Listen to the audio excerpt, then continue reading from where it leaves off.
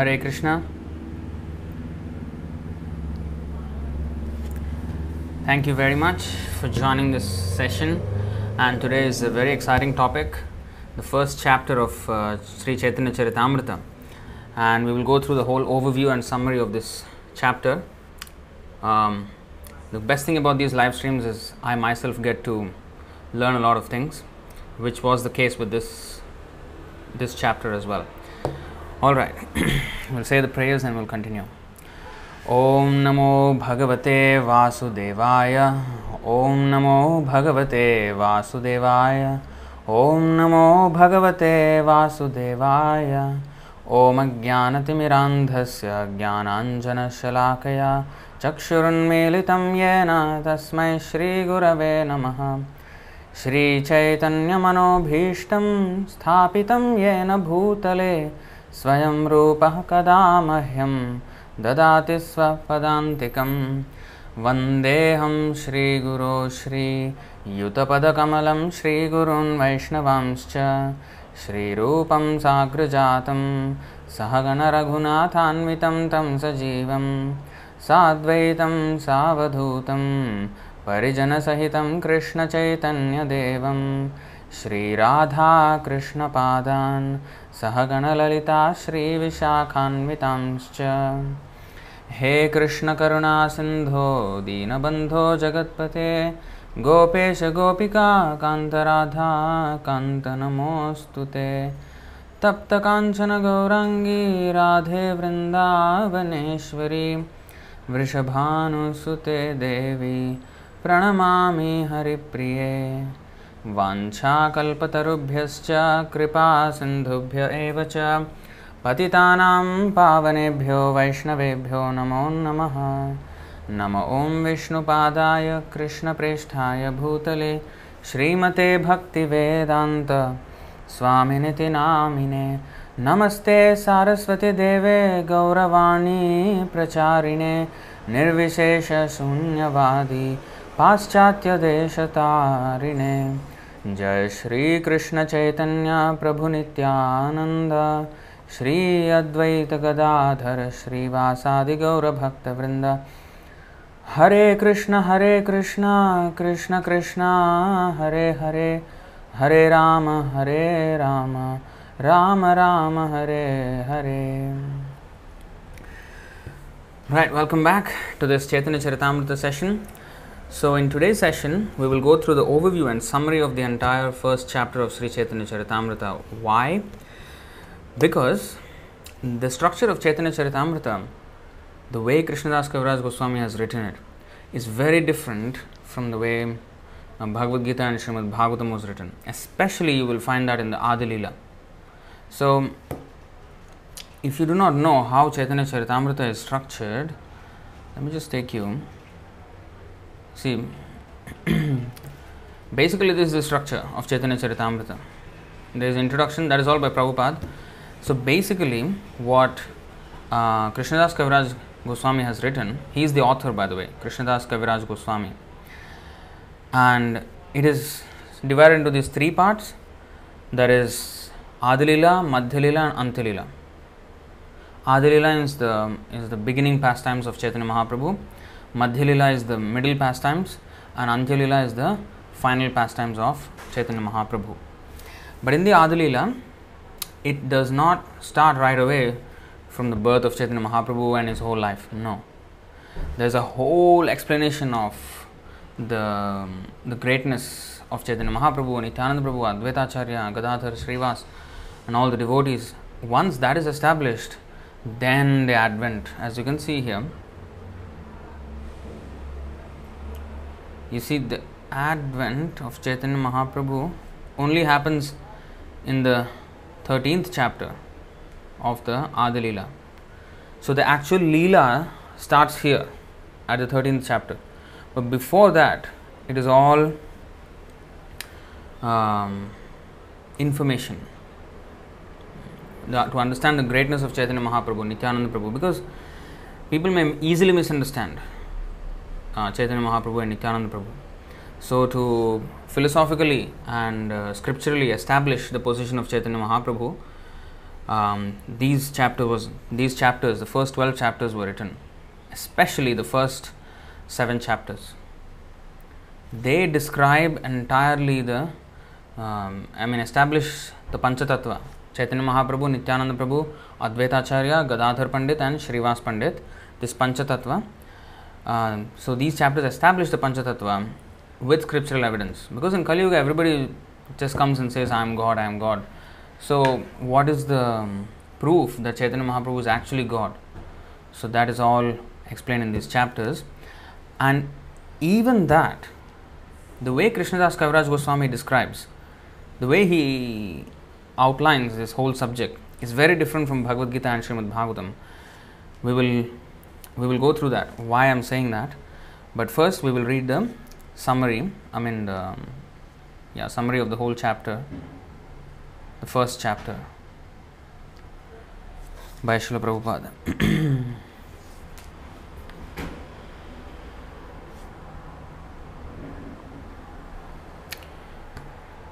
Alright, so we'll read through this and then we will explain a little bit.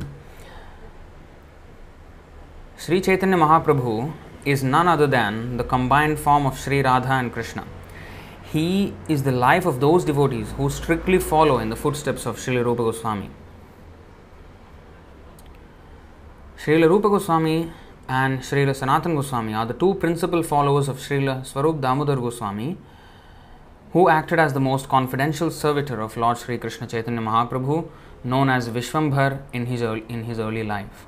So Chaitanya Mahaprabhu's name in his early life was Vishwambhar. A direct disciple of Srila Rupa Goswami was Srila Raghunath Das Goswami. The author of Sri Chaitanya Charitamrita, Srila Krishnadas Kaviraj Goswami, stands as the direct disciple of Srila Rupa Goswami and Srila Raghunath Das Goswami. Actually, at the end of every single chapter of Chaitanya Charitamrita, he writes, my obeisances to Rupa and Raghunath Das Goswami. Every single chapter. The last verse will always be that. I think let's see one of the. We will see. Actually, I will show you the entire thing when we go through the first chapter. Right. The direct disciple of Srila Krishnadas Kaviraj Goswami was Srila Narottam Das Thakur. Narottam Das Thakur, if you don't know who he is, he's a very great acharya, and he appeared just after the disappearance of Sri Chaitanya Mahaprabhu, and he was a very great singer, and he composed so many songs, and he even started the signs of playing the mridanga. There are 4 mridanga sampradayas originating from Narottam Das Thakur. So all this is there. Narottam Das Thakur is a very great acharya. In fact, in simple Bengali language, he completely explained the Vedic truths. It's a unique contribution of Narottam Das Thakur. So the direct disciple of Srila Krishnadas Kaviraj Goswami was Srila Narottam Das Thakur, who accepted Srila Vishwanath Chakravarti as his servitor. So this information, especially this whole paragraph, is taken from this song of Bhaktisiddhanta Saraswati Thakur, delineating all the names of the acharyas in the Sampradaya, our Brahma, Madhva, Gaudiya, Vaishnava Sampradaya. So Srila Narottam Das Thakur accepted Srila Vishwanath Chakravarti as his servitor. And a point to note here, there was a 200-year gap between Narottam Das Thakur and Vishwanath Chakravarti Thakur. So how did he accept? So that just proves the point that physical presence of the Guru is not really the primary point, primary importance. The Vani, the teachings. There were 4 personalities between Narottam Das Thakur and Vishwanath Chakravarti Thakur, but they are not mentioned in the parampara because maybe they were not pure devotees or whatever. But Vishwanath Chakravarti Thakur is mentioned. So only the pure devotees are counted in the parampara. So here it is said Narottam Das Thakur accepted Srila Vishwanath Chakravarti as his servitor. How can he accept when he was 200 years prior? Physically not present, right? So again, the so-called ISKCON Guru philosophy, living Guru philosophy, is thwarted there. Okay. Srila Vishwanath Chakravarti Thakur accepted Srila Jagannath Das Babaji, the spiritual master of Srila Bhaktivinoda Thakur, who in turn accepted Srila Gaurkishore Das Babaji, the spiritual master of Om Vishnupada Srila Bhaktisiddhanta Saraswati Goswami Maharaj, the divine master of our humble self. You see how Srila Prabhupada writes when he says myself. He does not say myself. He says our humble self. So, these are some of the things to note in spiritual etiquette. Since we belong to the chain of disciplic succession from Sri Chaitanya Mahaprabhu, this edition of Sri Chaitanya Charitamrita will contain nothing newly manufactured by our tiny brains, but only remnants of food originally eaten by the Lord Himself. Lord Sri Chaitanya Mahaprabhu does not belong to the mundane plane of the three qualitative modes. That means he does not belong to the modes of material nature. That means the Sattvagun, Rajagun, Tamagun. No, he is way beyond. He is the Supreme Personality of Godhead.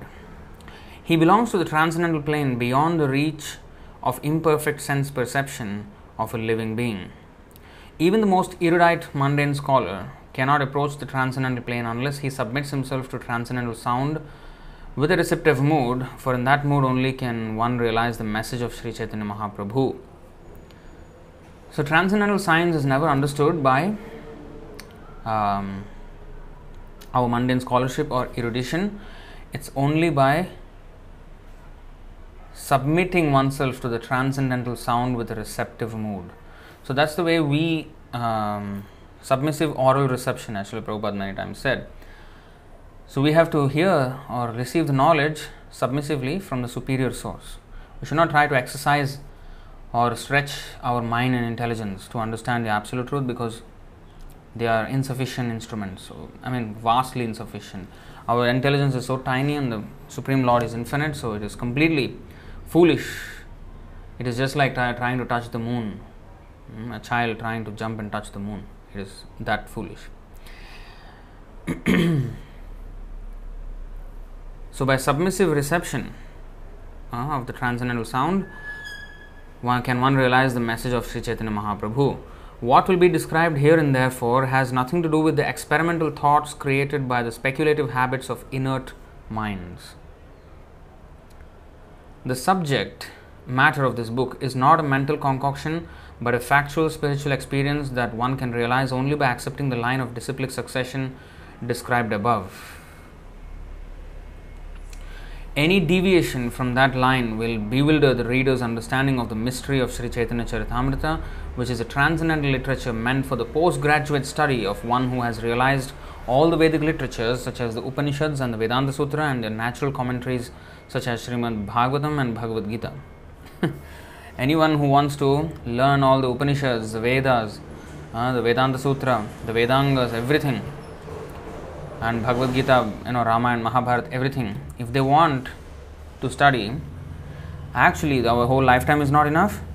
But in this Chaitanya Charitamrita, it is said, as Prabhupada says here, is a transcendental literature meant for the postgraduate study of one who has realized all the Vedic literatures such as the Upanishads and Vedanta Sutra and the natural commentaries of Bhagavad Gita and Srimad Bhagavatam. So the subject matter of Sri Chaitanya Charitamrita is so elevated that it is in fact even higher than the Srimad Bhagavatam, because it is the practical demonstration of the principles of Srimad Bhagavatam exhibited in the form of a devotee who is none other than the incarnation of Krishna, who is Krishna himself. So it is not simply it's not a light literature at all. It's very, very heavy in its truths and its example. So, it's like the quintessence of all Vedic literature is Chaitanya Charitamrita. The entire conclusions of all Vedic scriptures is condensed in this Chaitanya Charitamrita.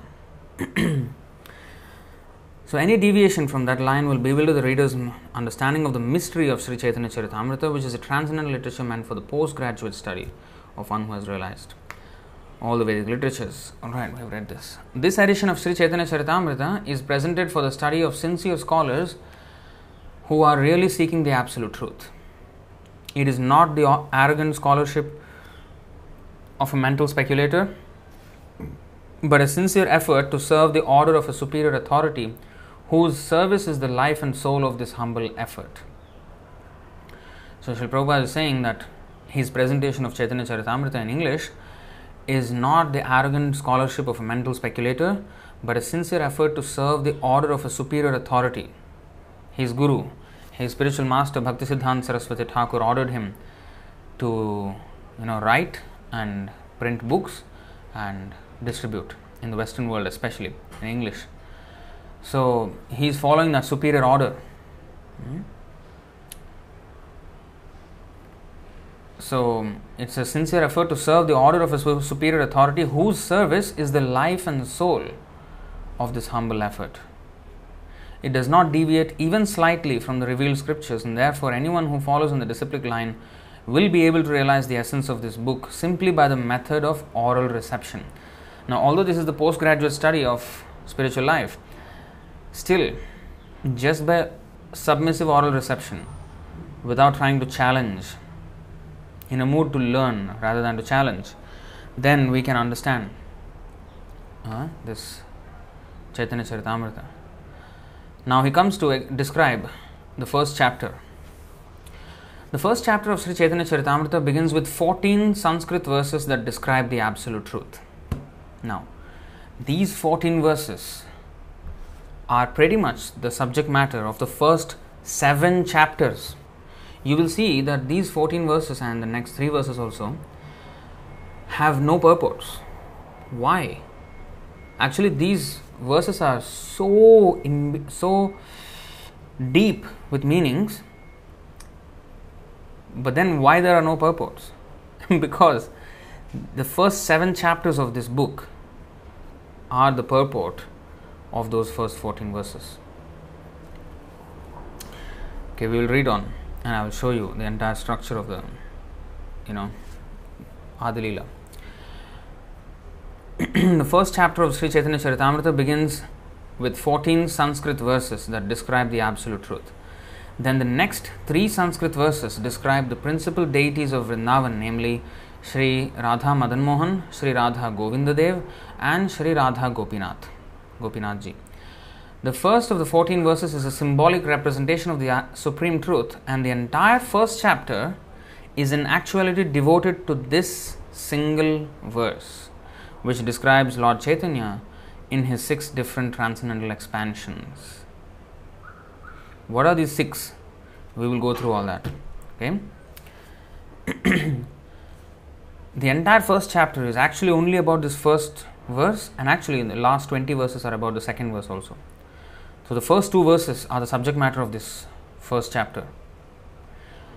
The vast majority of the chapter is devoted to the first verse, and the last few verses are for the second verse. The second chapter starts with the explanation of the third verse, and the third chapter starts with the explanation of the fourth verse. In this way he explains, one whole chapter to just is the purport of the entire verses. That's why there is no another purport by Srila Prabhupada, as he will explain each of those things in their purports in the explanations that are given by Krishnadas Kaviraj Goswami himself. Okay.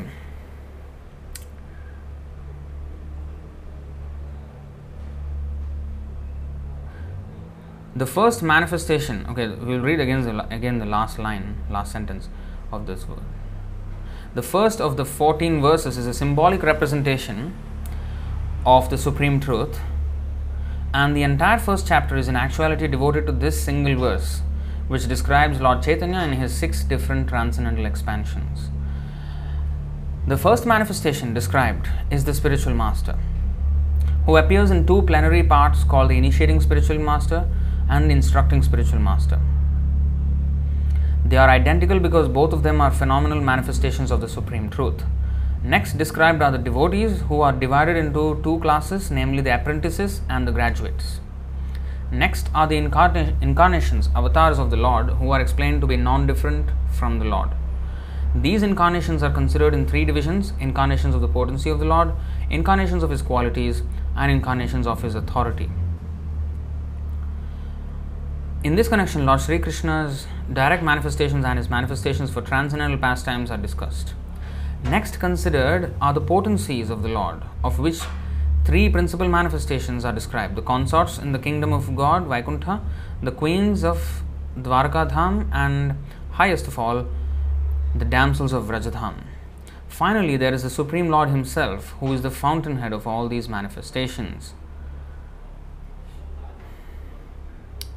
This is actually the explanation for the first verse. We will go through the first verse. Maybe we will see the first verse and then come back here and read again to try to understand what is being explained. You see,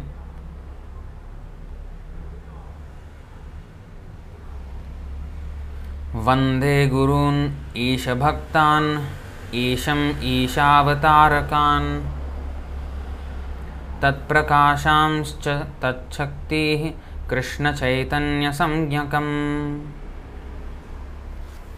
6 things are described in this verse, and offering obeisances to all the 6 kinds of manifestations of Sri Chaitanya Mahaprabhu. Vande Gurun, first spiritual masters in plural. That's why this chapter, the name of this chapter, the first chapter, is the spiritual masters. It's dedicated to the first verse, and especially the first manifestation mentioned in the first verse. So Vande Gurun, spiritual masters, Isha Bhaktan, devotees, Isham, the Supreme Lord, Ishavatarakan, the incarnations of Godhead, Tat Prakasham, means the expansions of Godhead. Try to understand, expansions and incarnations are different. Incarnations are when he comes into this material world, and expansions are in the spiritual world. Of course, the incarnations are also expansions of the Lord, but especially when they descend into this material world, they are called incarnations. Avatar, one who descends. Tat Prakasham and Tat Shakti. Shakti means the potencies, the energies of the Supreme Lord. Krishna Chaitanya Samgyakam, and the fountainhead of everything, Sri Krishna, who has taken the form of Sri Krishna Chaitanya Mahaprabhu. So these 6 manifestations of Chaitanya Mahaprabhu, he came down into this world with all these things.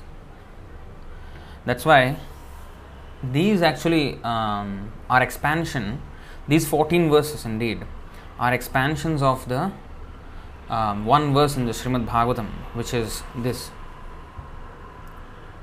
Srimad Bhagavatam, Canto 11, text 5,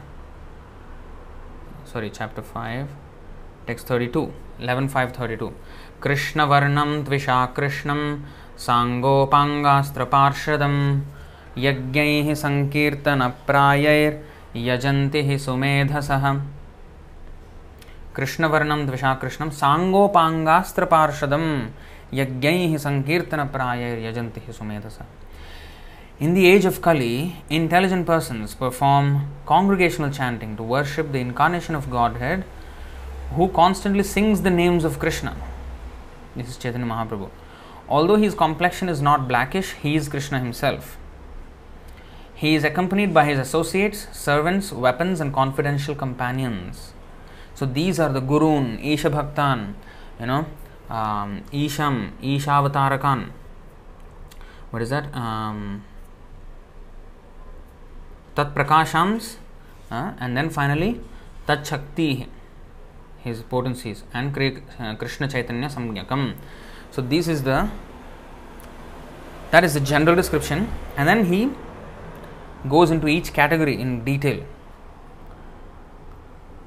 The 13 verses. The first verse is the full explanation, the summarized version, and the other verses are more expansion, of all these aspects.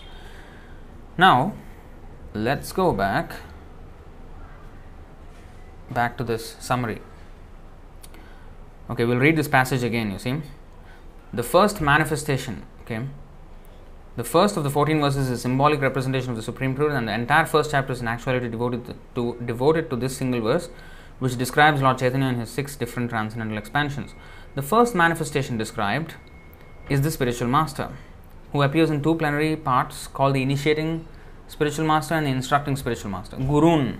Gurun means the plural. The initiating spiritual master, one, singular, and the instructing spiritual masters, plural.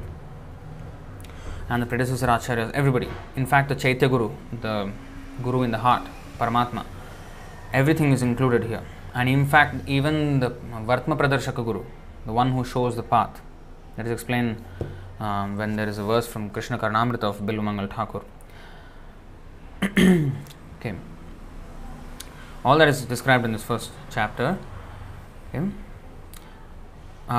Who appears in two plenary parts called the initiating spiritual master and the instructing spiritual master. They are identical because both of them are phenomenal manifestations of the supreme truth. Phenomenal manifestations means external manifestations of the supreme truth. That means because we cannot communicate with the Paramatma directly, because we are not qualified, so the Paramatma comes out in the form of the spiritual master, whom we can see. Phenomenal means material.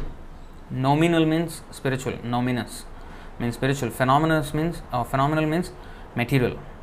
Another meaning of the word phenomenal is like remarkable, like that. But this is not that meaning. There are two meanings of the word phenomenal. One is that remarkable, but the other meaning is phenomenal means material. So they are identical because both of them are phenomenal manifestations of the supreme truth. So he comes out and he instructs directly. Next described are the devotees, who are divided into two classes. Again, you see all the subdivisions of each category of the 6 that are mentioned. Next describe the devotees who are divided into two classes, namely the apprentices and the graduates. So the one who is self-realized and the one who is on the path, who is a sadhaka, who is following the sadhana. Sadhana means the Vaidhi Bhakti, all the rules and regulations according to the instructions of the spiritual master in order to elevate oneself. That is called sadhana. Some of you already know these words, but I am explaining because there are all kinds of audiences here from different parts, different countries, and some of them are not used to these words sometimes. So that's why I am trying to explain it. So sometimes you may know these things, but kindly bear with it. One other thing to learn here is that when we are explaining to someone, we should, I think I mentioned this in the Shloka learning course. When we are explaining to someone, we should explain in a way that even a 5-year-old can understand. So you should expect that a 5-year-old does not understand anything, so you have to explain even the basic things sometimes. So yeah. Sometimes for us things are this is a common thing, is understood, but for the other person he has no clue of it. So especially when one has not read Prabhupada's books well enough, he may not be very accustomed or acclimatized with the kinds of words we use and the kinds of explanations that Srila Prabhupada gives. So therefore sometimes it's necessary to reiterate some points, right? So the devotees are classified as apprentices and graduates, the self-realized and those who are on the path to self-realization. Next are the incarnations, avatars of the Lord, who are explained to be non-different from the Lord. These incarnations are considered in 3 divisions. So again, subcategory of incarnations. Actually there are 6 divisions. They are broadly categorized as 3 here in this for the purpose of the first chapter, but later on more are described in other, I think, Madhya Leela. Incarnations of the potency of the Lord, incarnations of His qualities, and incarnations of His authority. What are these? Why are they? What incarnation of authority? So we will understand all that. Shaktya Veshavatara. So many things are there. We will understand. We will learn all these things. In this connection, Lord Sri Krishna's direct manifestations and His manifestations for transcendental pastimes are discussed. Next considered are the potencies of the Lord, of which 3 principal manifestations are described. The consorts in the kingdom of God, Vaikuntha, the Lakshmis, the queens of Dwarkadham, who are even higher than the Lakshmi in the Vaikuntha, all the Lakshmis. There are not just one Lakshmi, there are millions of Lakshmis. There are innumerable Narayan forms in the spiritual Vaikuntha Loka, innumerable Vaikuntha Lokas, planets, and on each planet there is a presiding Narayana form, and each Narayana has a Lakshmi beside him, and not just one Lakshmi, millions of Lakshmis. Lakshmi Sahasra Shata Sambhrama Sevyamanam. Lakshmi Sahasra Shata Sambhrama, millions and millions of Lakshmis. And those Lakshmis found in the Vaikunthas, compared to them, the queens of Dwarkadham are even superior. And the highest of all are the damsels of Rajadham, the gopis, headed by Srimati Radharani. Finally, there is the Supreme Lord Himself, who is the fountainhead of all these manifestations. So when we talk about the Supreme Lord incarnating into this world, not only when He came as Chaitanya Mahaprabhu did He come with all these associates, but also in every single incarnation, He always comes with His associates.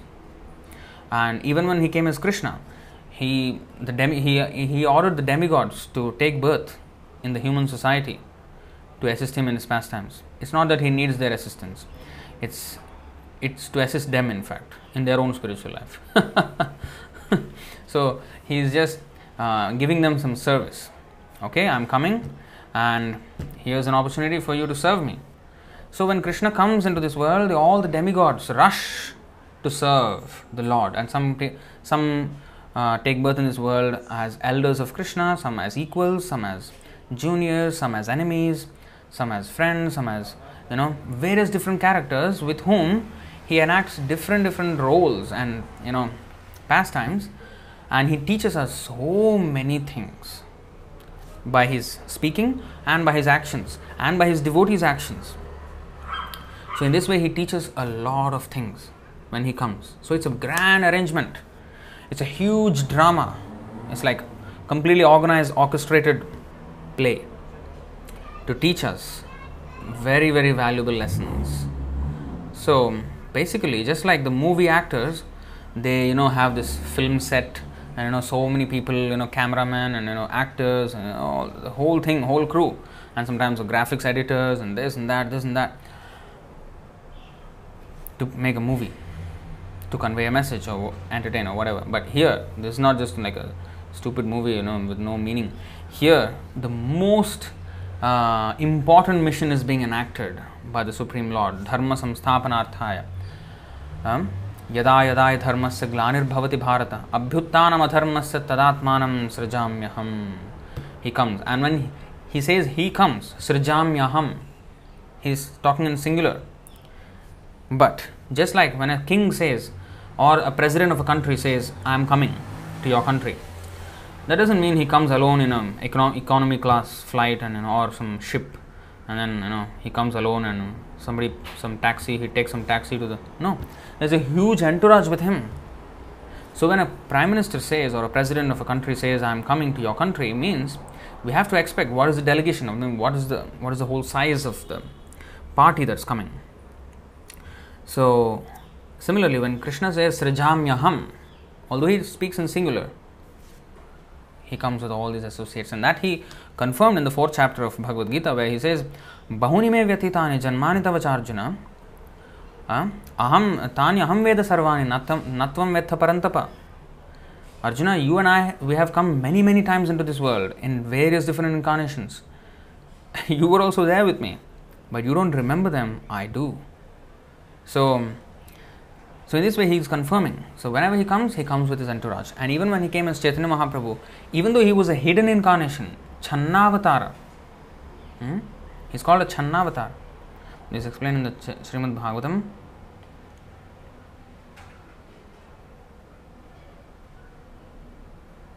Seven, 9, 38. See this? Itham nirtiryagrishidev jhashavatairairlokan vibhavayasi hamsi jagat pratipan dharmam mahapurusha yuganuvrittam channah kalau yadabhavas triyugotha sattvam. You see, channah kalau. In Kali Yuga, he is hidden.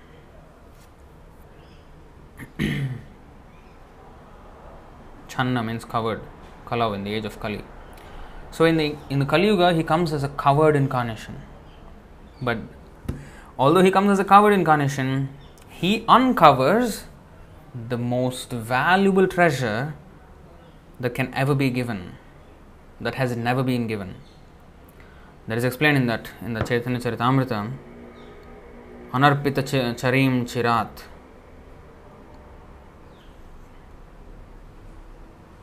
Karunayavatirna kalau. I think in the third.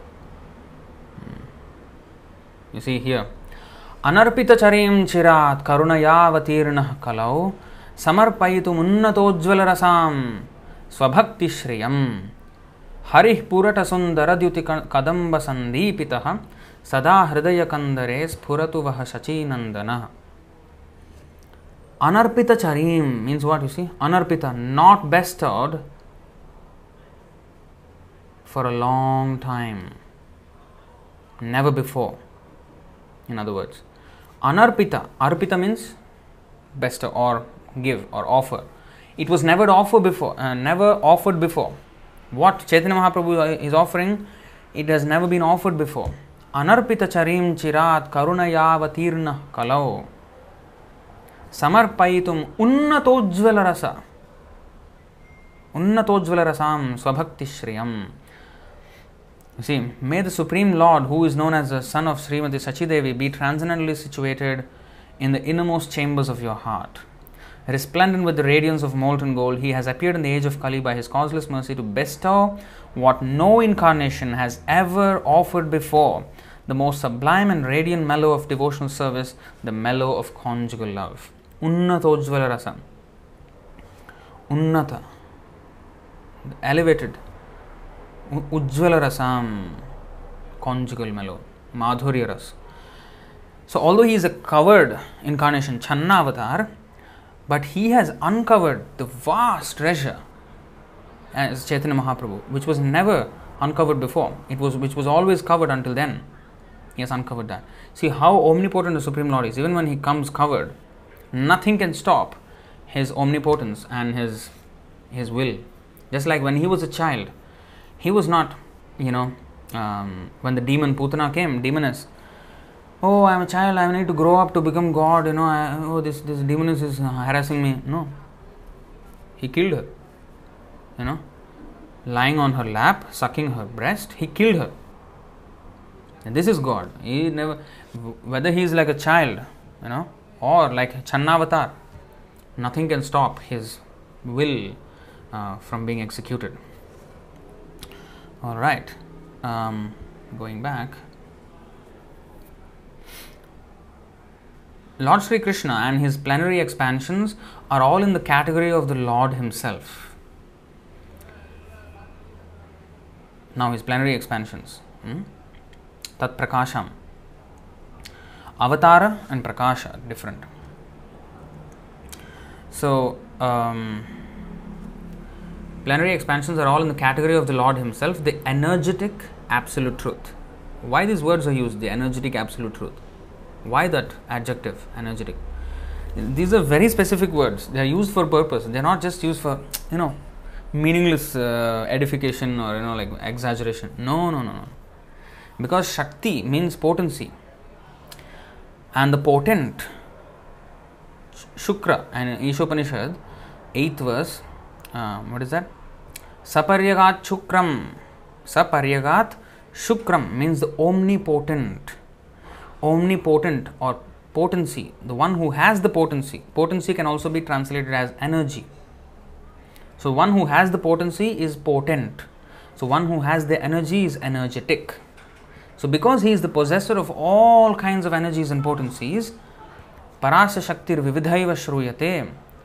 Shaktir. Shakti means potency or energy. So Parasya Shaktir Vividhaiva Shruyate. So there are multifarious energies, millions and millions and trillions, we can't even count. And he is Shaktiman, the owner of all these Shakti. Vishnu Shakti, Paraprokta, Kshetragnyakhya Tathapara, Avidya Karma Samgyanya Tritiya Shaktirishyate. The three broad categories of his Shakti are the spiritual energy, internal energy, the material energy or the external energy, and the marginal energy, which is the living entity. So these are broad categories, but in each of these categories there are hundreds and thousands of millions of categories, subcategories. So the Parasya Shakti Vividhaiva Shrut, but he is the owner of everything. Sometimes I have heard, especially when I was younger, that Durga Devi is called the Adi Parashakti. But actually, Durga Devi is the material manifestation, material incarnation of the real Parashakti, which is Subhadra Devi, and even for her, the origin is ultimately Srimati Radharani. Just as Krishna has expansions and incarnations, Krishna's energies also have expansions and incarnations. So the expansions of Radharani are the gopis, especially the Priyanarma Sakhis. Even among the Sakhis, there are so many varieties of Sakhis. Only a few are known to us.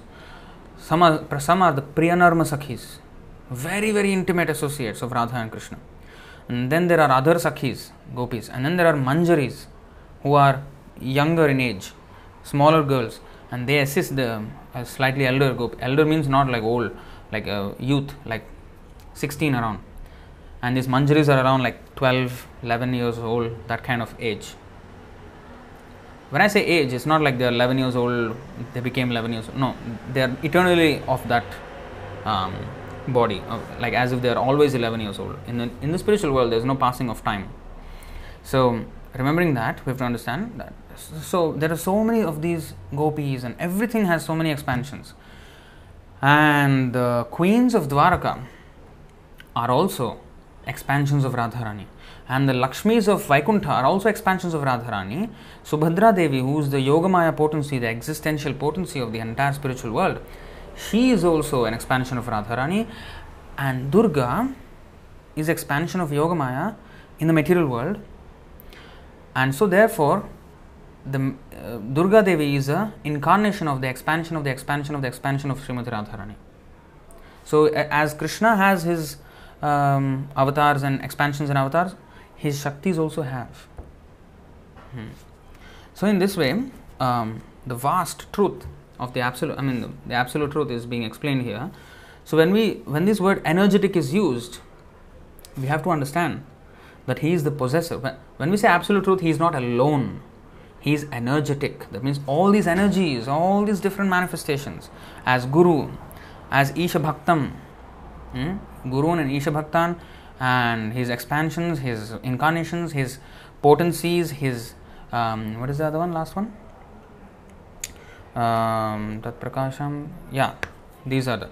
So these are all, even his abode, his name, his teachings, all these are combined. All these are his energies. The Bhagavad Gita, for example, is his energy, is his spoken word, which was put in writing by Vyasadeva, who is another incarnation of Krishna. You see? So all these are his energies. And this movement, as Prabhupada said, is the incarnation of Chaitanya Mahaprabhu, the Hare Krishna movement. Of course, he said ISKCON. But when the instruction is not followed, then it is not the same as in potency, because the instruction is what is the active principle in the movement. The order of the spiritual master is the active principle in spiritual life. Once that is taken away, it's a dead thing now. So, we should always remember that. So anyway, what I'm trying to say is each and every word that is being put here is put with utmost deliberation. It's not just simply some, just like for example, if you want to flatter someone, I think Vishwambar Prabhu actually did this very well in his dramas when he delivers the dialogue. He will say, "Oh, you're magnanimous, magnetic," like so many words he will use just to describe the beauty of maybe like when he's acting as Ravan. Then when he wants to kidnap Sita in that scene when we are enacting that drama Ramayana. So Vishwambar Prabhu usually acts as Ravan, and when he sees Mother Sita for the first time, then he tries to describe her glory to himself, just recollecting her beauty. And he uses all these words: magnanimous, magnetic, what is that? I don't even get those words. Beautiful and charming. So many words. Now, many of them may it is like, of course, it's an exaggerated flattery, and for drama, that's a different thing. But it's not just like that here. Here, they are used with utmost meaning. Everything has meaning. That's why it is said energetic absolute truth. Whereas his devotees, his eternal associates, are his energies. So whereas devotees, his eternal associates, are his energies. So we are also his energies, but we are not eternal associates. We are nitya baddha. We are eternally conditioned. There are eternally liberated souls, nitya mukta, nitya siddha, and they are all his energies. We are also his energies, but now we have forgotten him. Everything is his energy. See? The energy and energetic are fundamentally one, but since their functions are differently exhibited, they are simultaneously different also. So we are one with the Lord in the sense that we can never be separate from the Lord. Just like heat can never be taken away from fire. Right? So in that way, we can never be separated from the Lord. But at the same time, we are not the Lord. Just like heat is not fire. Heat is an energy of fire. Fire is the energetic. Like that.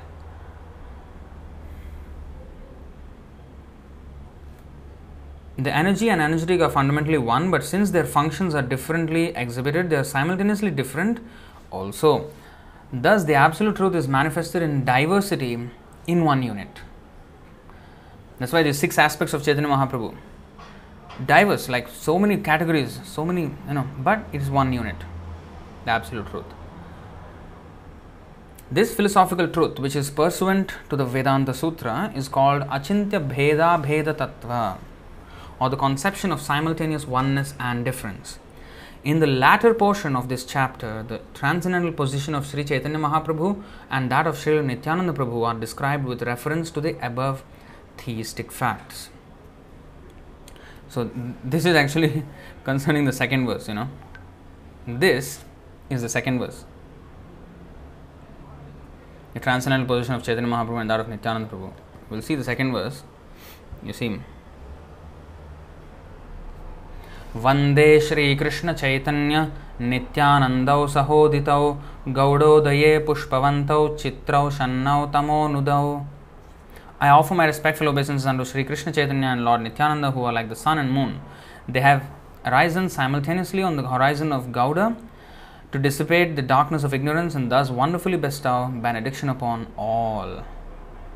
So, there are about 20 verses describing this particular verse, and the first 83, actually there are a total of 110 verses in this chapter, first chapter, 110 verses. The first 14 are the truth bombs, and like all the heavy truth-laden verses are thrown first, the first 14 of them. So that's how Chaitanya Charitamrita is written.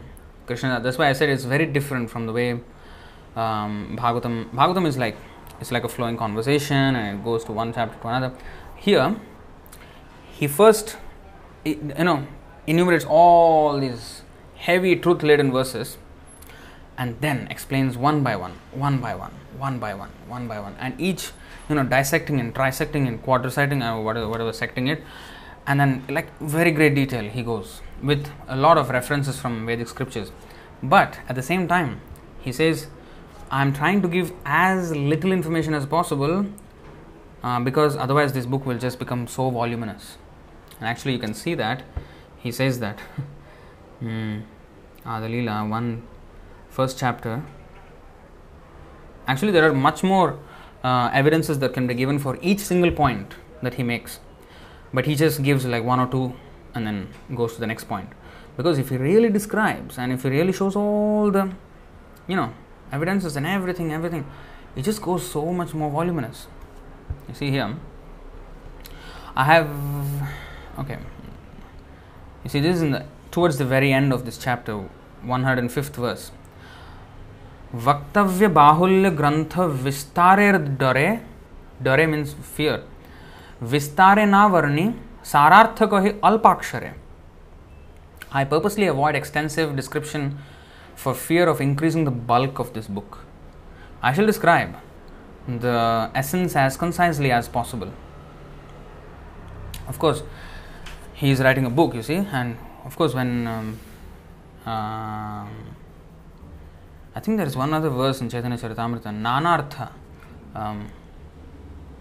Each verse of Srimad Bhagavatam has Nanartha, many meanings. Even Bhagavad Gita has many meanings. Even Ishopanishad, when we learned, each of those verses can be expanded upon. Like one full day, we're just discussing one verse, right? So how much there is to unpack from each, but it's like concisely, put there in a verse format. So when we're discussing, we have to discuss from all this Bhagavat Vichar. Bhagavat Vichar means this is Bhagavat Vichar.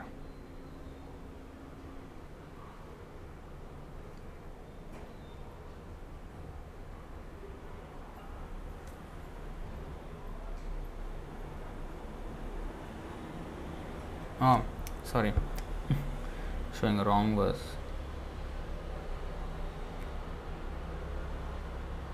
See, this is about this verse is Canto 12, Chapter 13, verse 18 of Srimad Bhagavatam, which glorifies Srimad Bhagavatam. We will read the whole verse, and especially the last line is what I want to do. That is the definition of Bhagavat Vichar.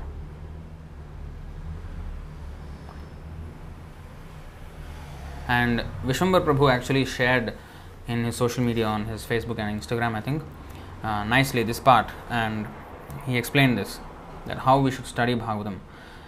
Srimad Bhagavatam Puranam Amalam Yad Vaishnavanam Priyam Yasmin Paramahamsyam Ekam Amalam Jnanam Param Giyate Tatra Jnana Viraga Bhakti Sahitam Naishkarmyamavishkritam Tachrinvan supathan vicharana paro bhaktya vimuchyen nara. Srimad Bhagavatam is the spotless Purana. It is most dear to the Vaishnavas because it describes the pure and supreme knowledge of the Paramahamsas. This Bhagavatam reveals the means for becoming free from all material work, together with the processes of transcendental knowledge, renunciation and devotion. Anyone who seriously tries to understand Srimad Bhagavatam, who properly hears and chants it with devotion, becomes completely liberated. Now, see, especially the last line, Tat Shrinvan Supathan Vicharana Paro Bhaktya Vimuchenara. See, Tat Shrinvan, we have to hear from a authorized, bona fide spiritual master, and therefore we have the purports, Srila Prabhupada purports, and by the devotees, that's why we have to hear the classes. So, Shrinvan, but that's not the end, because we hear a lot of things in a session, and we read a lot of things, but then we have to assimilate it in our mind, in our heart, in our intelligence. We have to, contemplate, ruminate on this. Shrinvan means hearing. Supathan, properly chanting. Actually, pathan means also studying. Supathan, pathan means to study. Supathan means like very scrutinizingly studying. Hearing and then scrutinizingly. That's why taking notes is very important. For those of you who are still not taking notes,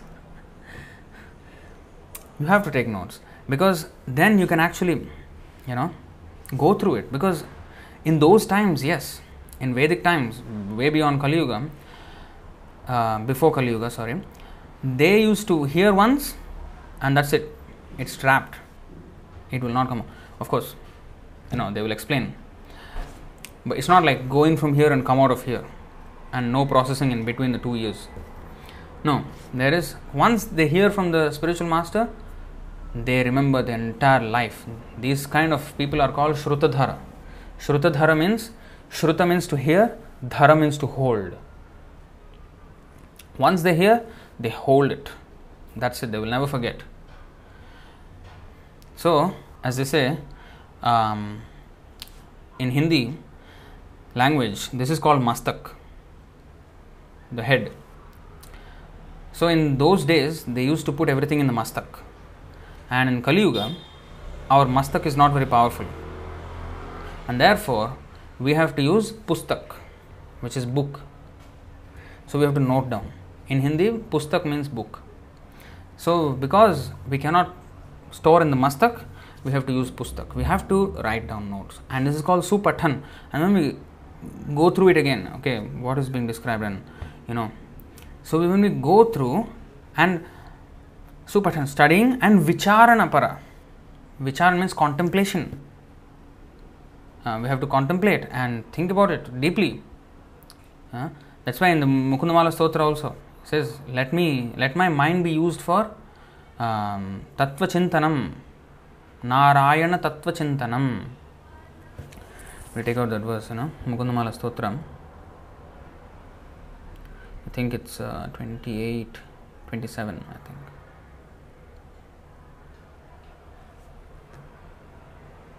think.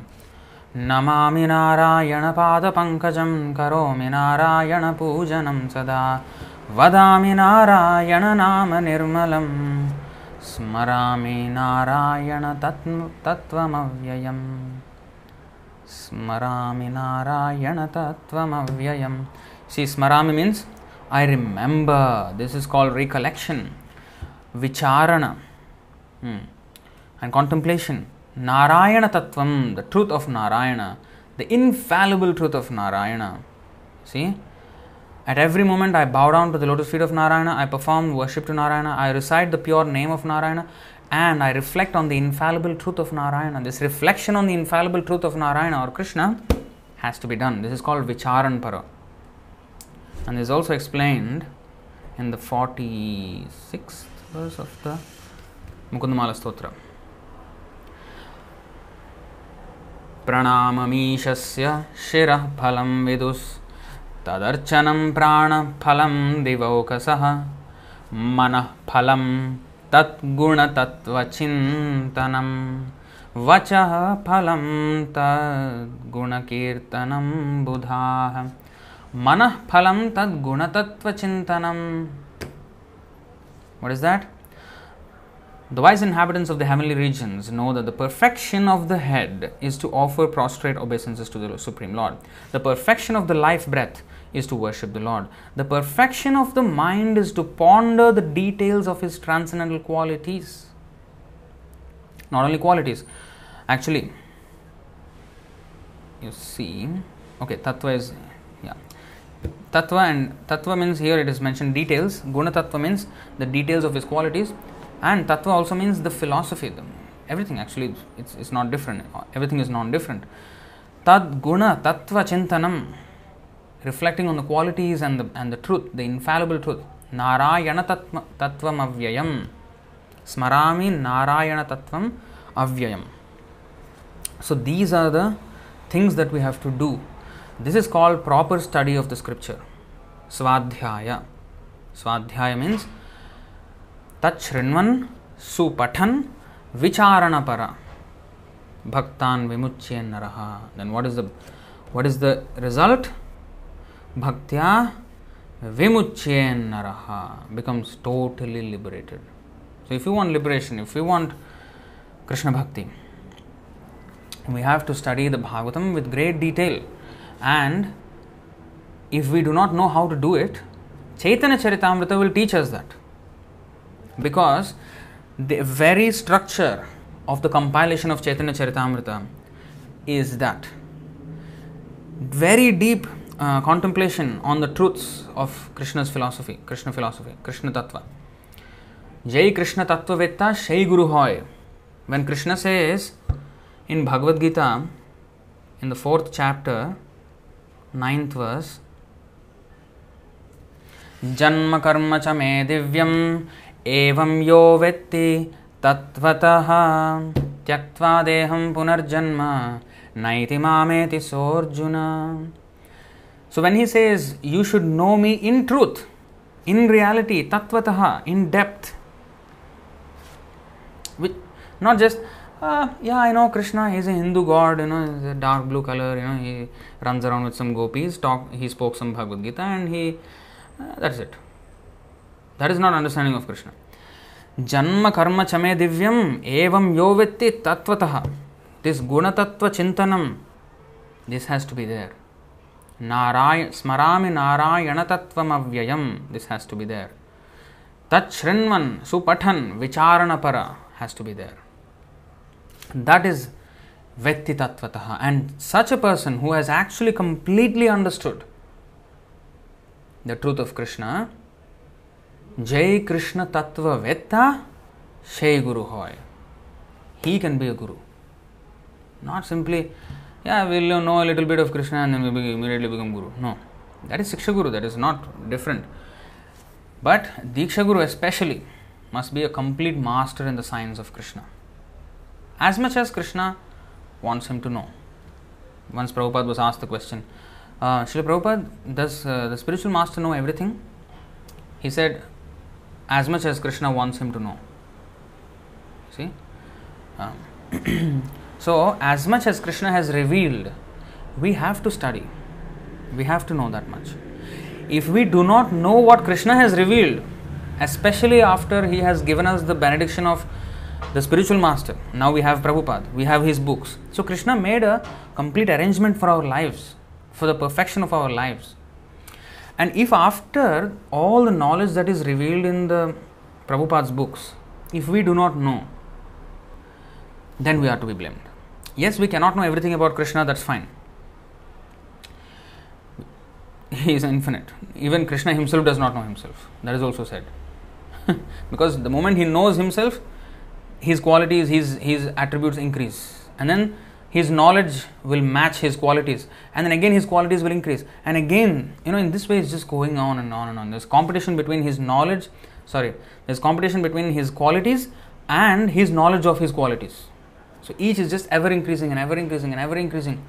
In this way, Krishna does not reach the end of his own limits in understanding. So, even Brahma or Shiva, they cannot understand him entirely, but as much as he has revealed, we must understand.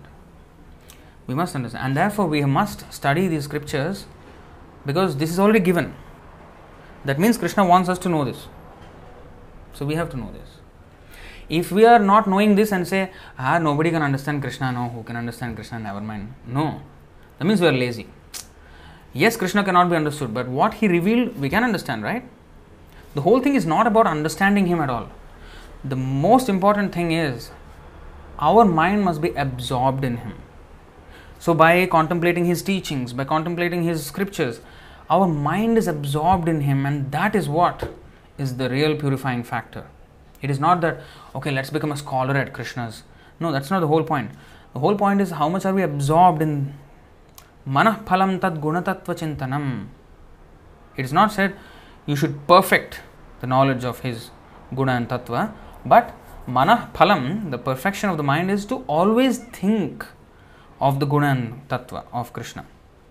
And of course, dadami buddhi yogam tam, Krishna will also give the intelligence for us to understand. The more we, but to whom he will give?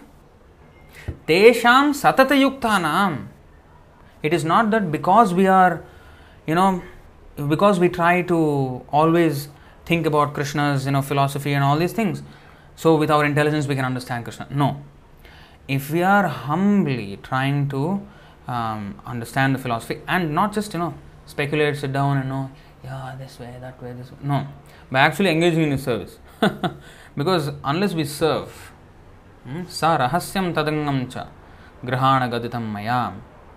So we have to serve the Lord according to his instructions.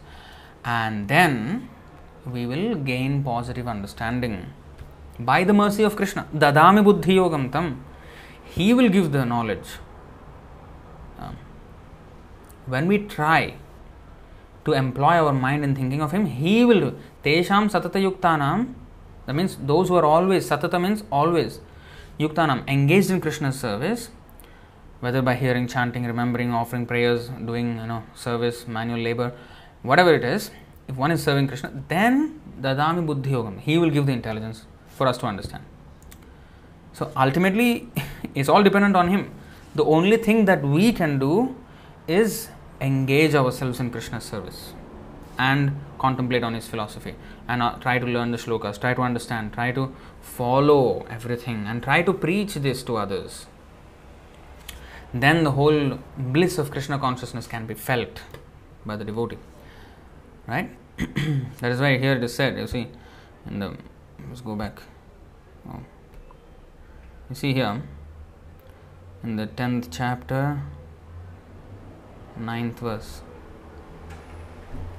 Macchitta madgata prana bodhayantah parasparam kathayantascha mam nityam tushyanti cha ramanti cha. The thoughts of my pure devotees dwell in me, and their lives are fully devoted to my service, and they derive great satisfaction. Tushyanti. And bliss. They derive great satisfaction and bliss from always enlightening one another and conversing about me. And when we say about Krishna, we also mean about his service, about, okay, for example, devotees, they meet. Like we have meetings in the temple. What are the subject matters of the meetings? How to expand the preaching. How to reach out this message far and wide. How to increase the service in the temple. How to engage more devotees. This is the subject matter. This is also conversing about Krishna. The knowledge about Krishna, the service of Krishna, everything. Krishna means everything. Krishna means Krishna and his service and his abode, his everything, his holy name, everything. So, it brings great satisfaction. A devotee's life will be content if he engages in this way. Otherwise, even a devotee will feel dry. If he doesn't engage in Krishna Katha, if he is not, with devotees and not engaging in service, his devotional service will dry up. So all these things must be there to nourish, and by such nourishment, the devotional creeper will flourish. So going back, I was telling that I purposely avoid extensive description for fear of increasing the bulk of this book. I shall describe the essence as concisely as possible, and he quotes some Vedic scripture. Mitam cha saram cha vacho hi vagmita iti. Essential truth spoken concisely is true eloquence. Like unlike me, I go on for like 3 hours. Mitam cha saram cha vacho hi vagmita iti. So essential truth spoken concisely is true eloquence. So of course, when acharyas try to explain each of these verses, like for example, Bhaktisiddhanta Saraswati Thakur, the first verse of Srimad Bhagavatam, he explained for 3 months. 3 months, he was discussing one verse. That kind of depth is there in each and every single one of these verses. So, if we do not know how to really study Bhagavatam, Chaitanya Charitamrita will teach us how to study Bhagavatam. Chaitanya Mahaprabhu is personally showing us how to study Bhagavatam. We will see as we go on. If you actually read Chaitanya Charitamrita, you will know how to study Bhagavatam. So, going back here, this philosophical truth, which is pursuant to the Vedanta Sutra, is called Achinta Bheda Bheda Tattva, or the conception of simultaneous oneness and difference. In the latter portion of this chapter, the transcendental position of Sri Chaitanya Mahaprabhu and that of Sri Nityananda Prabhu are described with reference to the above theistic facts. Now, I will not take so much of your time. What I will go through now is the structure of the first chapter. The structure of the first chapter. Now, just to try to understand, because the order is, it looks jumbled up, it's not, because the way Krishnadas Kaviraj Goswami explains is different than the way it is usually explained in Bhagavad Gita and Bhagavatam. Actually, even Bhagavad Gita, you will see kind of the same format, because the whole second chapter of Bhagavad Gita, the title of the chapter is Contents of the Gita Summarized. So the second chapter, in fact, has the entire subject matter of Bhagavad Gita concisely, but then Krishna expands upon each of them. Just that he doesn't say that he is expanding upon it, it is just like a natural flowing conversation between Arjuna and Krishna. But here, Krishnadas Kaviraj Goswami, he actually tells it, that he throws all these verses first, 14 powerful verses in Sanskrit, and then he explains each verse in each chapter. That much purport is, in these verses. So now, let's go through this. I have done a kind of an overview. I will switch my screen and you will see me right at I think this corner here, and the big screen will be shown. Let's see if it works properly. So I'll just show you 1 second. Okay, here we go. I'm there in the bottom right corner, and here is the first chapter. Chapter 1, number of verses 110. Chapter scope, like what this whole chapter contains. So that's explained here. Well, now it becomes very, very detailed. And here also there are more subdivisions. As you can see, those triangle bullet points on the left, some are dark black and some are like grey, some are black. So the black means they have more sub branches.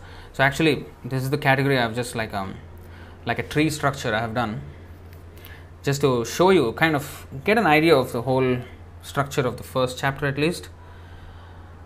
So the chapter scope. Firstly, there are these 14 verses describing the absolute truth. As we know, very powerful verses, and in fact we have gone through kind of briefly about these verses in the introduction to Chaitanya Charitamrita, if you remember. So that is these 14 verses, and then the 15th to 17th verses are the prayers to the three principal deities of Vrindavan. Right? What are they?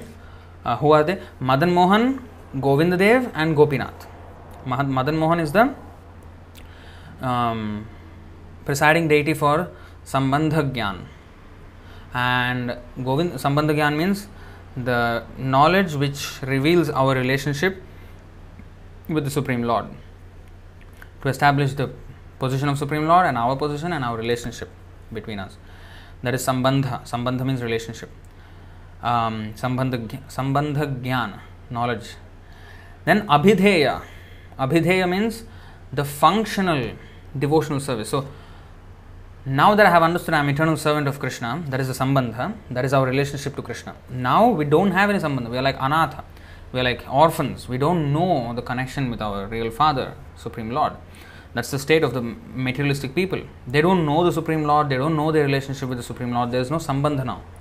Actually there is, because the Lord is maintaining us. It's just that we have forgotten. The Sambandha cannot be broken, just that we have forgotten. The remembrance is broken. So that remembrance to give us back Smriti Labdha. So that's why in the end of the Bhagavad Gita he says, what is that? 1873. Nashta moha smritir labdha tvat prasadan mayachyutam. Now my memory is, I have regained my memory. So that means, what is that memory? It means I understood, yes, I am actually your eternal servant. So what are we learning? What we are learning here in this whole devotional life, the Sambandha Gyan, is we are learning that we are Krishna's eternal servant, but we are not learning it. We are actually trying to remember it. We have forgotten it only. That's why there was one interview of Srila Prabhupada in America in the early days, I think 1966 or 67, around there. There was this interview where a reporter asked him, why have you come to this country? Then Prabhupada's immediate answer was, I have come to teach you what you have forgotten. The reporter wouldn't understand. What did we forget? When did we forget? Let that all come later on. Still Prabhupada, although he would not understand exactly what Prabhupada is talking about, he spoke it. I have come to teach you what you have forgotten. And then of course, I mean, the reporter is not so intelligent to really question on that. What did we really forget? But I mean, Prabhupada explains it briefly to the extent that he can understand.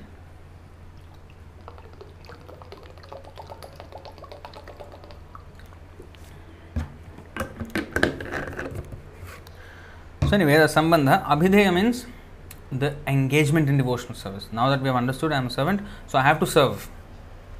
So if I don't serve, I am not a servant. So just saying I am a servant is not a servant. I should serve, then I am a servant. So that service is Abhideya, the function of devotional service, and Prayojana. And so Govinda Dev Ji, Rupa Goswami's deity, Madan Mohan is Sanatana Goswami's deity. Actually, you can see those temple in Vrindavan. If you go, the Goswami temples, the Madan Mohan deity is there, the Govinda Dev Ji deity, temple is there, and then the Gopinath temple is also there. And then finally the Gopinath, Govind Dev Ji, is Rupa Goswami's deity, and Gopinath, whose deity? See, I forgot. Maybe somebody can help me with the comments whose deity is Radha Gopinath Ji. So Radha Gopinath is the deity for Prayojana, Jnana, presiding deity for the Prayojana, means the goal of this whole spiritual life.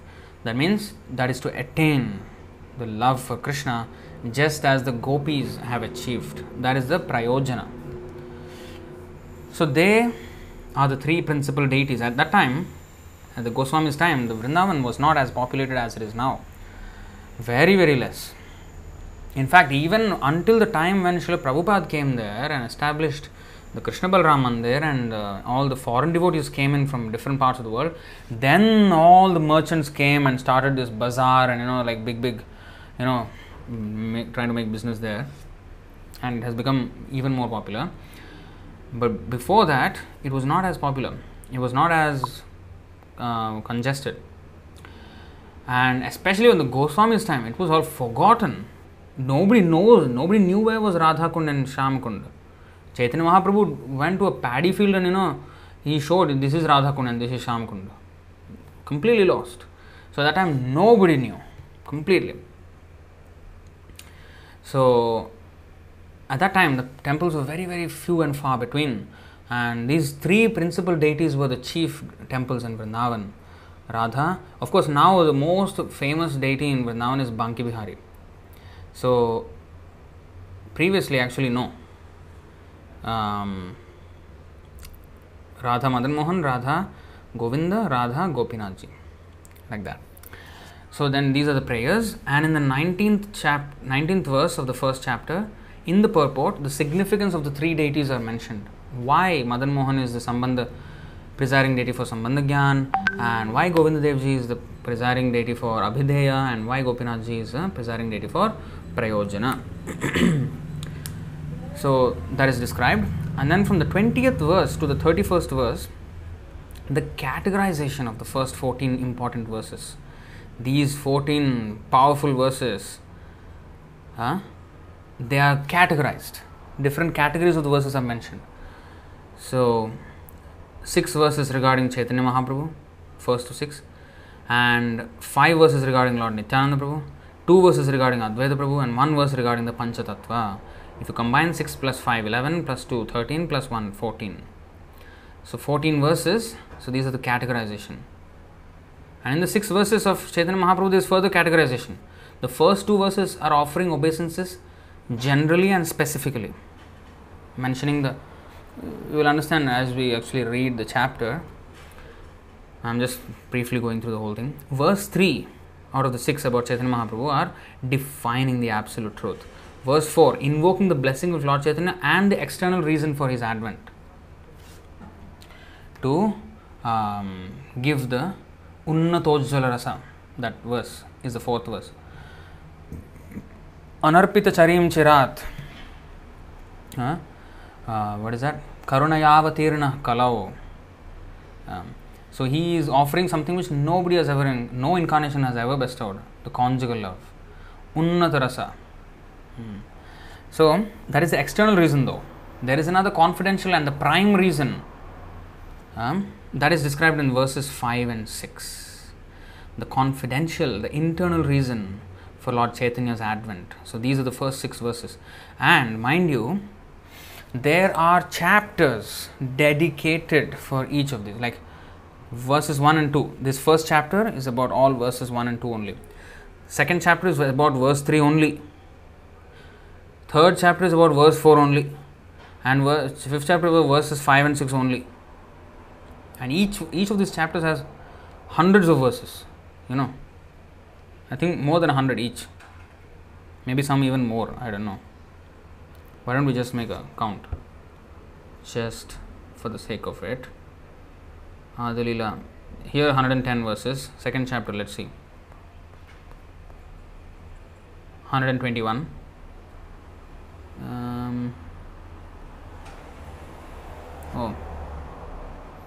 And third chapter, let's see how many. 114. Fourth chapter.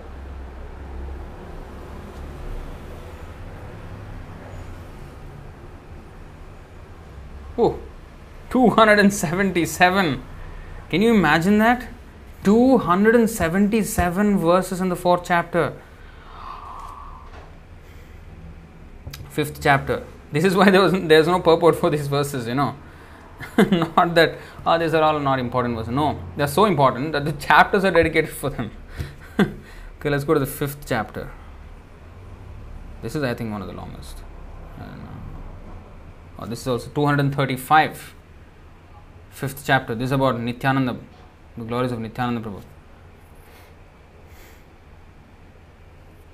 And the sixth chapter. 120. Seventh chapter.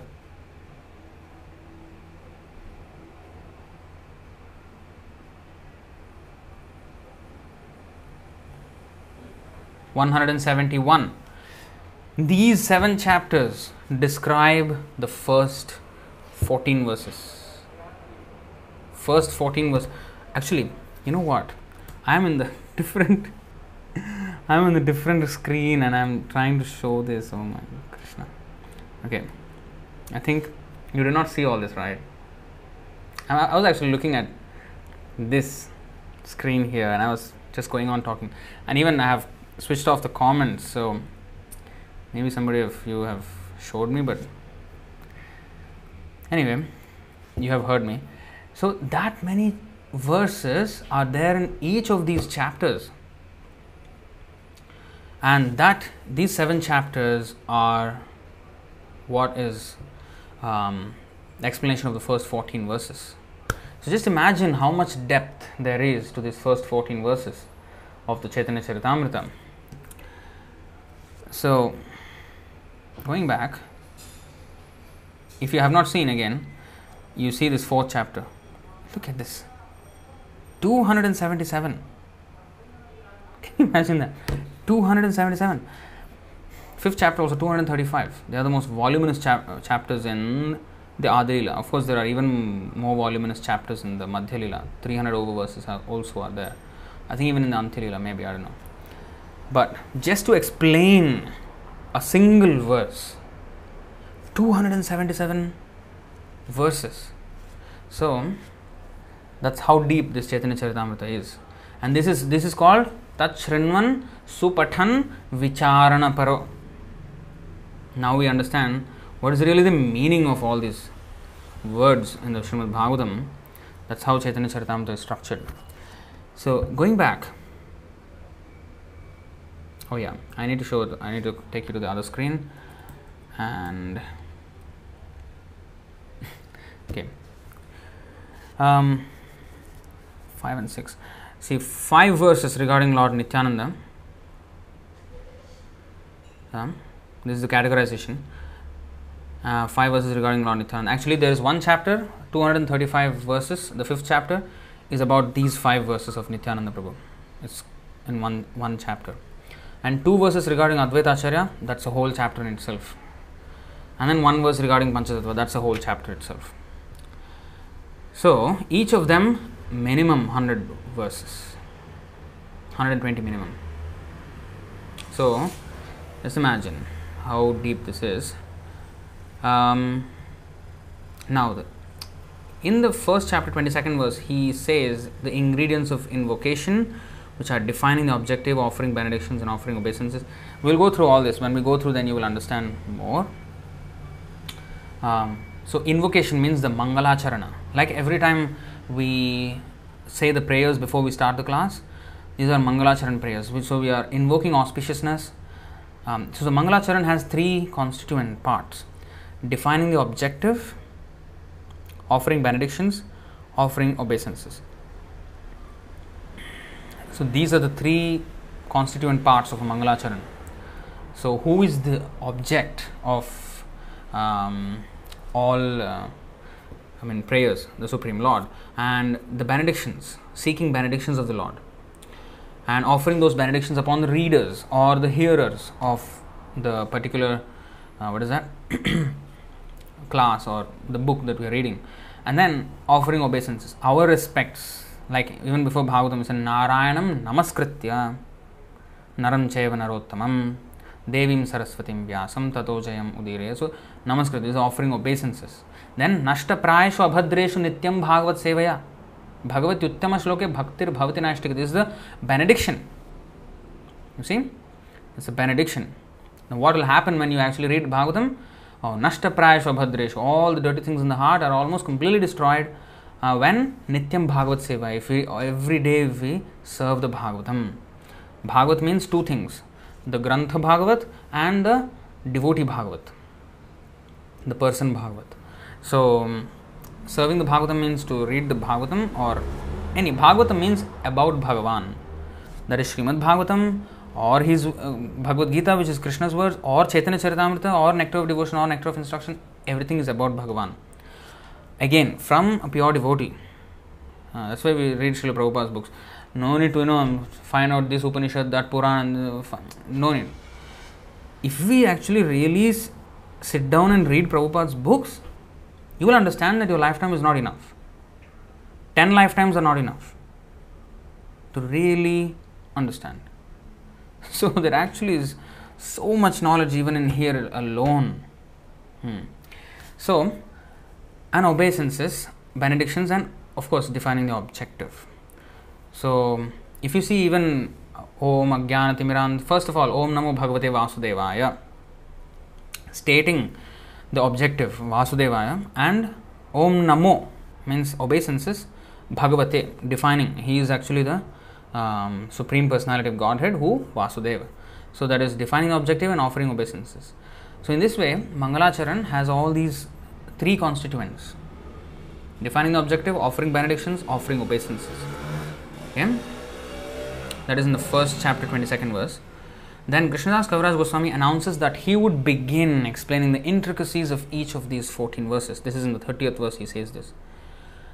And 30 to 34, verse 1 describes the absolute truth in 6 features. What are they? Spiritual masters, gurun, devotees, Isha Bhaktan, diverse energies, Tat Shakti, incarnations, Ishavatarakan, and plenary portions, Tat Prakasham, and fountainhead absolute truth, Sri Krishna, Chaitanya Mahaprabhu. So, these are the 6 features. Krishna Chaitanya Samgyakam. So that's the first verse. So that's the verses 32 to 34. They actually expand upon the verse 1, stating the 6 features of the absolute truth. Then 35 through 43, these verses defining and offering obeisances to the 6 features of the absolute truth. Verse 1 just mentions them. Verses 32 through 34 mentions the 6 features. 35 through 43 defines them and offers obeisances to the spiritual masters, to the devotees, to the incarnation Advaita Acharya, to the plenary portion. This is Nityananda Prabhu. Then internal potency. This is Gadadhar Pandit.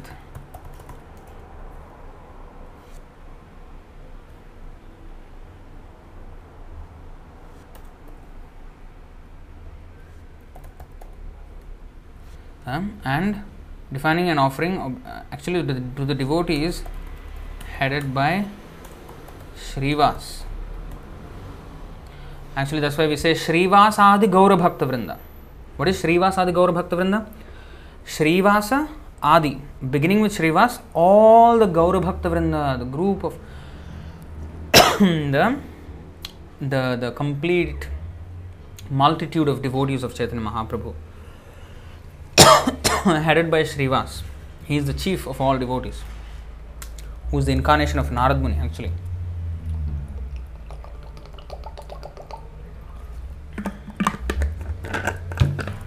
So, okay, I think we have the explanation of Radha Gopinath. Okay, we will see in the comment section when after the end of the class, right? Then defining the objective and offering obeisances, explaining the explanation of the Guru Tattva. The first one is now the Guru, right? Mentioning them, defining and offering obeisances is done. Now explanation of the Guru Tattva. Vande Gurun, that Guru. Guru is non-different from Krishna, verses 44 through 46. 47 through 49, Guru is the manifestation of the Paramatma, Super Soul. 50 through 56, the Lord as spiritual master instructed the Chatushloki Bhagavatam to Brahma. So the Lord acts as the spiritual master, and that is exemplified in the Chatushloki Bhagavatam, which is found in the second canto, 9th chapter, verses 33, 34, 35 and 36. The original Bhagavatam is that actually, only these 4 verses. Vedavyas has expanded the original 4 verses. Mitam cha saram cha. What is that? What is that? Sumitam. Again, we'll go back to that verse. 1 second. Adi 1. 105 106. Mitam cha saram cha vacho hi vagmita iti. Essential truth spoken concisely is true eloquence. Eloquence may be there, but the audience may not understand.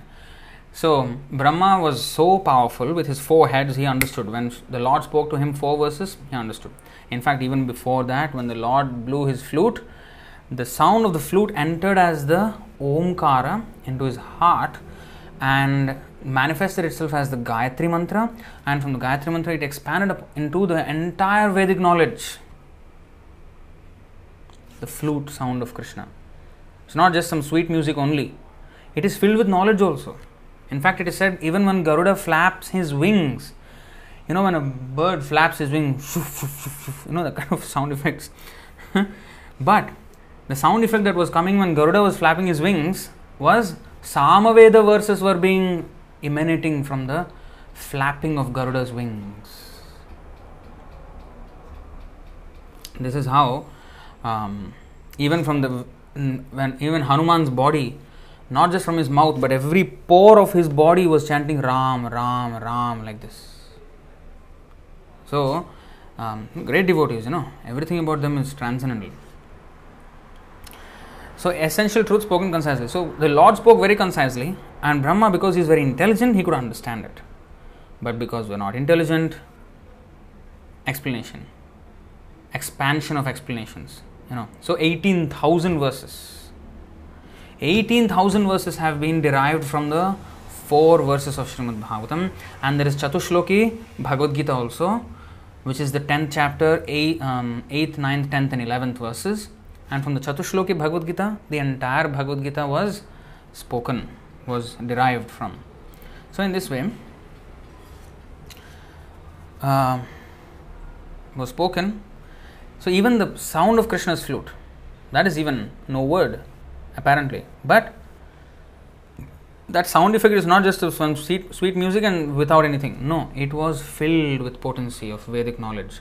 That's why when gopis, although they were never experts in spiritual, like Vedas, and they were not like scholars in Vedic literatures. No, but when Krishna blew his flute, they ran.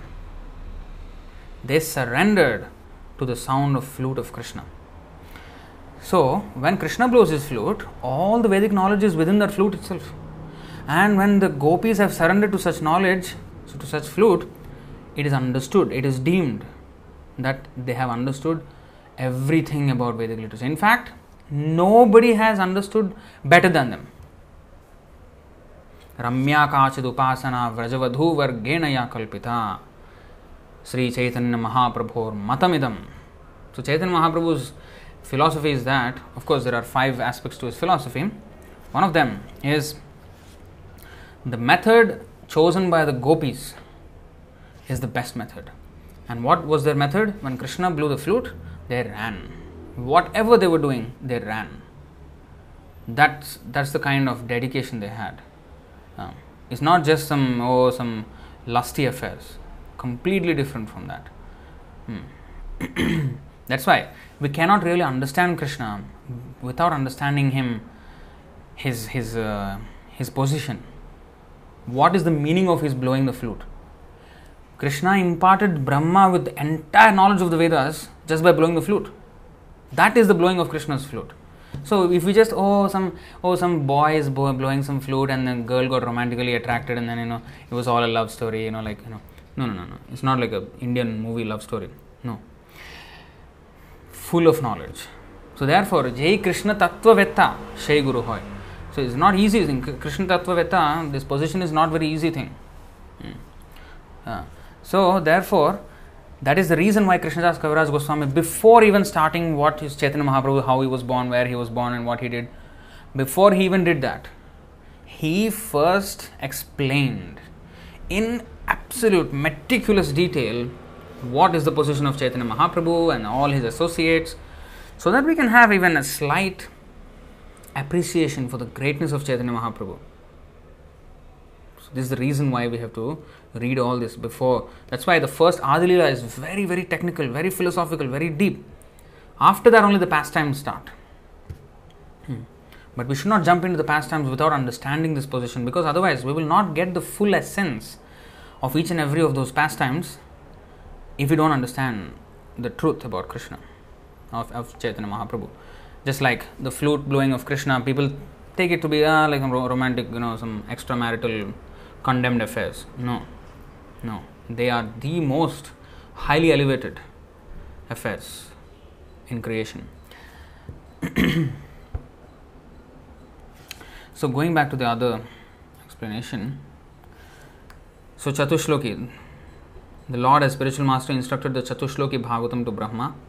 So it is showing that how the Lord has manifested, because here he is giving the proof. So when the way Krishnadas Kaviraj Goswami presents it is, as Chaitanya Mahaprabhu also presents it, when he says something, he will first say it, what he wants to say.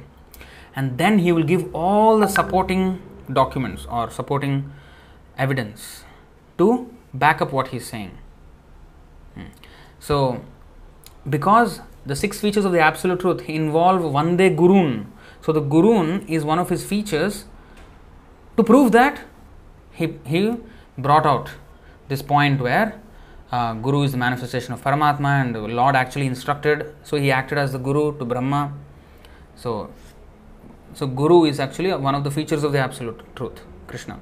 So, for each of those things, Gurun and Bhaktan and all these things, features, he provides evidence from the Vedas, from Bhagavatam. And when he says this, he doesn't say it. He doesn't simply say it. He actually quotes the verses. That's why these verses 50 to 56, 47 to 49, 44 through 46, all these verses that you see here, in them there are also Bhagavatam verses. There are some Krishna Karnamrita verse. 1.57 is Krishna Karnamrita verse, and mostly Bhagavatam in this chapter. So in this way there are so many evidences for each of these his statements. So like that he delineates the whole thing.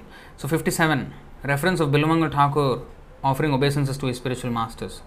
You see, because he said Vande Gurun, right? So he has presented evidence that a great Acharya also has done this. Bilamangal Thakur, he has offered his obeisances to his gurus, the different gurus. So Vande Gurun, even that Vande Gurun also he is trying to prove it. See, it is done by acharyas. I am not concocting anything. That's what Krishnadas Kaviraj Goswami is saying. Because in the future, especially in Kali Yuga, right, people will just say anything and everything, whatever they like. Right? So, he is showing every single thing, whatever he is saying. Vande Gurun, provide evidence. Vande Gurun, provide evidence. Actually, let us see that evidence. You see, everything is evidence. Because there will be some people, Vande Gurun. How can you say Vande Gurun? What is this? Not Shastrik, not Sampradaya. Okay, let me show. So that's why he is shown. To just show that he is not concocting anything. Even in Vande Gurun also there is no concoction. You see, this is Krishna Karnamrita. Bilamangal Thakur. Chintamanir Jayati Somagirir Guru me. No, this is the other tune. Chintamanir Jayati Somagirir Guru me. Oh, I have forgotten again. Okay, here we go. Chintamanir Jayati Somagirir Guru me. Shiksha Guruscha Bhagavan Shikhipincha Maulih Yat Pada Kalpataru Pallava Shekhareshu Leela Swayamvara Rasam Labhate Jaya Shri. All glories to Chintamani and my initiating spiritual master Somagiri. Now we have one Somagiri Prabhu who is sitting in the audience here. Actually, his name was derived from this verse. He's from Hungary. So his name is derived from this verse. Because initiating spiritual master of Bilwangal Thakur was Somagiri. In fact, he was also known as chief disciple of Vishnu Swami Sampradaya. Anyway, you see, all glories to Chintamani and my initiating spiritual master Somagiri. Why he is all glories? Who is the Chintamani? He is a prostitute. Why he is all glories to Chintamani? Why glories to prostitute? Why? No, because she was the Vartma Pradarshaka Guru of him. That means, or it is also called Patha Pradarshaka Guru. Patha or Vartma means the same, path. Path Pradarshaka Guru means the one who has shown the path initially, the first one who has introduced us to Krishna consciousness. That person is the Path Pradarshaka Guru or Vartma Pradarshaka Guru. So that has been Chintamani for Bilamangal Thakur. Because when he went in a great storm, he took great risk for his life, and he went to see this prostitute just to have sex. So when she opened the door, wow, you have come at this. I never expected in my wildest dreams that you would come today, because such a huge storm. How did you even make it? How did you cross the river? And then he said, anything for you. Bilamangal Thakur said, Then she was shaking her head in disbelief. If only this much attraction you had for Krishna, you would have been a very great sadhu, very great devotee. The moment she said that, immediately he left her. Because his previous life's memory came back. Because in his previous life, he was actually a devotee who has went until Bhava stage, and then somehow or other he fell down. So immediately that remembrance of his so that devotional attitude came back. What? Yeah, actually. Left and then went to Vrindavan. Of course, on the path, he again almost lost his senses, but again he blinded himself because he got attracted to another woman. And in fact, she was a wife of a Brahmana. And he asked the Brahmana, can I enjoy your wife? Shameless, right? And then the Brahmana said, all right, sadhu, we must always satisfy the sadhu. So he gave his wife. Okay, this is your room, you enjoy. Husband gave the wife and the wife also, being a chaste wife, she obeyed her husband, went into the room. And then Bilamangal Thakur, when he saw this, he was like, he was disgusted. He decided, okay, then he asked the lady to give her hairpin, take out her hairpin. 2 hairpins were there, take out. Then she took out hairpins first. She thought, he would be enjoying with her, enjoying her body. So first because the hair was tied, so she thought he wanted the hair loose. So she took out the hairpins and gave it to him. Then he took those hairpins and just put it into his eyes. Opened his eyes and put it straight into his eyes and blinded himself. And the whole eyes were bleeding.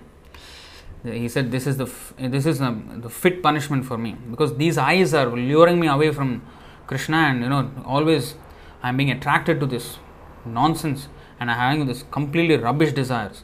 Let me become blind. I don't need these eyes anymore. His eyes are my biggest enemy. He blinded himself. He got so disgusted with himself. How can I ask a wife of a Brahmana, and this Brahmana has so innocently, so truthfully he has given his wife, and the wife is also not complaining, and she is also just obeying him. All for what? For my nonsense desire? What is this? What a shameless creature I am. Blinded himself. And mind you, he went first of all to that prostitute Chintamani when his father died. His father died, and he did quickly the death ceremony, quickly put the fire and then finish, okay, finished, okay, fine, okay, good. Now the storm started, and then he ran. His father died, and he ran, and he took he saw the whole river become so high because of the water, the river swell, so the water was so high and everything, and the current was so dangerous. And then he caught onto something. He thought it was a log, a broken tree log. He caught onto it and somehow swam in the other direction, because he had to cross the river. So he crossed, and then he got onto the bank, and then he saw it was not actually then when he left the so-called log, and when he got onto the land, then he saw what it was. It was actually a dead body of a human. He thought it was a log. In his madness, he did not even see what he was holding on to. And like that, that was a body. Okay, then he ran and came finally to this place of a big palace of this prostitute. Big house. And this house has big walls. And then from the gate he was shouting, Chintamani, but she could not hear. The storm was so, it was, nobody could imagine what kind of storm it was. It was very loud. So she could not hear anything completely. So there was no point. Okay, he wanted to jump onto the wall and get onto the other side. So he found some rope and hanging from the wall. He just grabbed the rope and then climbed and jumped to the other side. Then he saw actually what he was holding. He was holding on to a snake. He threw the snake. Whoa! Then he again got and slammed the door hard. Knocked on the door very hard. Dang, dang, dang, dang, dang. Then finally she opened. Then she was surprised. Then she said this: if this much attraction you had for Krishna, what a great devotee you would have been. Immediately he left, and then on the way to Vrindavan, he got bewildered by this, but then finally he blinded himself and he went to Vrindavan, and for 700 years he was there. And he became a pure devotee, completely pure devotee, so pure that Krishna personally came to him and chatted with him, gave him milk, took complete care of Bilumangal Thakur. And he wrote such beautiful verses and such beautiful songs that even Chaitanya Mahaprabhu so many times quoted Krishna Karnamrita written by Bilumangal Thakur. So this is the story. So he offered his respects to all his gurus. First Chintamani, who showed him the path. Then his initiating spiritual master Somagiri. All glories to my instructing spiritual master, who is the supreme personality of Godhead, who wears peacock feathers in his crown. Because actually Krishna used to come to him. When he was blind, he could not see Krishna with his eyes, but because he is a pure devotee, Santas Sadaiva Hridayeshu Vilokayanti, he could see Krishna. So he was there. So that because Krishna was always speaking to him personally, as boy Krishna, and therefore he was his instructing spiritual master, so he offered his obeisances there. Under the shade of his lotus feet, which are like desire trees, Jayashri Radharani enjoys the transcendental mellow of an eternal consort. So in this way he Vande Gurun, the plural, in plurality he mentioned the Guru word. So that is confirmed by this verse by Bilumangal Thakur. So quickly we will go through the rest of the summary.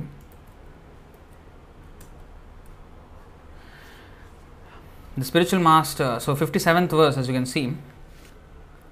Can we see? Yeah. So 57th is a reference to Bilumangal Thakur. And then 58th through 60, spiritual master communicates the message of the super soul. So how the spiritual master is actually a manifestation of Krishna. This is all about the spiritual masters. So, how spiritual master communicates to us the message of the super soul, Paramatma in the heart. How he comes out as a spiritual master and instructs us with reference to Srimad Bhagavatam Shloka, everything. Super soul spelling is wrong. Okay. Pure devotee is identical with the Lord because he carries the Lord's message. For that also there is evidence from the Bhagavatam. So that is the Guru Tattva. Vande Gurun, 44 through 64. 21 verses. 21 verses on the Guru. Okay. Next, 65 through 67. 3 on explanation of incarnation. This is actually very, very brief. This will be more detailed, will be given by Chaitanya Mahaprabhu himself in the Madhya Lila. So here it is just like very, very small summary. Just 3 verses. Then 68 through 78, mention of explanations of plenary expansions, 11 verses. Then 79 through 80, 2 verses, energies of Godhead, Tat Shakti. 81 and 82, devotees of Godhead, Isha Bhaktan. 83 through 103, this is the explanation of the second verse. Okay, explanations of the plenary expansions, if we see here, there are Prakash expansions and Vilas expansions. And as you can see, 7 verses here, 69 through 75 are about Prakash expansions, 76 through 78, 3 verses are about Vilas expansions. Again, these are very brief explanations. More explanation is given by later on in the Chaitanya Charitamrita. Now, these 83 to 103, 21 verses again, explanation of the second verse. 83 to 89, 7 verses. Gaur-Nitai are like the sun and moon, dispelling darkness and revealing transcendental knowledge with Shastric evidence. How they do it, and Then 90 through 103, dispelling darkness. So, the sun and moon, like illumination, what it does? It dispels darkness and it shows everything, right? The darkness is removed and we are shown the complete picture. 2 things happen simultaneously. So, the dispelling darkness is defining darkness. Before even dispelling darkness, what is darkness? And then how Gaur-Nitai actually dispels that darkness and reveals the light, transcendental knowledge, the light of transcendental knowledge. So, this is the 90 through 94, 5 verses defining darkness, and 95 through 103, how many? 9 verses describing Gaur-Nitai, how they dispel the darkness. So, this is basically the first 2 verses. And first 104th is the announcement that the explanation of the third verse will start. And the second chapter, because mind you, 110 verses are only there, and here is already 104. So this is actually coming to the end of the chapter. So when he says, I'm going to explain the third verse, that's the next chapter. And then he says, I'm explaining very briefly. Actually, more explanations can be given, but I'm explaining briefly. Briefly is already 7 chapters dedicated to only 14 verses. You see, and each chapter hundreds and hundreds of verses. That is brief. That is his level of brief. Just try to understand. True eloquence is to concisely speak the truth. Okay, offering benedictions to the readers. 107 through 109, 3 verses, and finally 110th verse. Every chapter, the last verse will be the same. Let's see what is the last verse. Shri Rupa Raghunatha Pade Jar Ash Chaitanya Charitamrita Kahi Krishnadas. Shri Rupa Raghunath Pade Jar Ash Chaitanya Charitamrita Kahi Krishnadas. Praying at the lotus feet of Shri Rupa and Shri Raghunath, always desiring their mercy, I Krishnadas narrate Shri Chaitanya Charitamrita, following in their footsteps. Every chapter ends like this in the Chaitanya Charitamrita. So, this is kind of an overview of the first chapter. And we will go through each of these verses. So how I am going to take it from here is that the next Chaitanya Charitamrita class, we will go through the first verse and we will go through all the explanations of the first verse. So it will be actually somewhere in 30 and then 40, 50, 60, 70, 80. So these verses we will go through. And then we will come back to the second verse. And then actually there are three verses the prayers to the three deities of Vrindavan. So we will cover that and then the explanation to that before we even start the first verse. Yeah, then we will start with the first verse, and then after that is the second verse, and in this way we will go. So it will not exactly be a verse to verse like as we do Bhagavad Gita classes or Srimad Bhagavatam classes, like every verse like that. We will not exactly go in that way, because Chaitanya Charitamrita, Krishnadas Kaviraj Goswami himself gives the explanation for the verse. So first of all he gives all the verses and then the explanations for each of those verses. So we will go to the first verse and jump to the explanation, and then go back to the second verse and jump to that explanation, and then in that way we will go. Alright, so maybe we might cover many verses in one class. So that's how it's going to go. So just to give you a preview of how is this going to go, Chaitanya Charitamrita, I have dedicated this class for that. Alright, so with that I would like to conclude this session, and now we will go through the question and answers.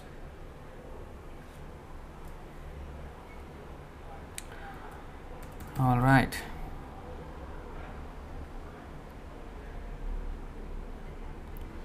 So there are questions here.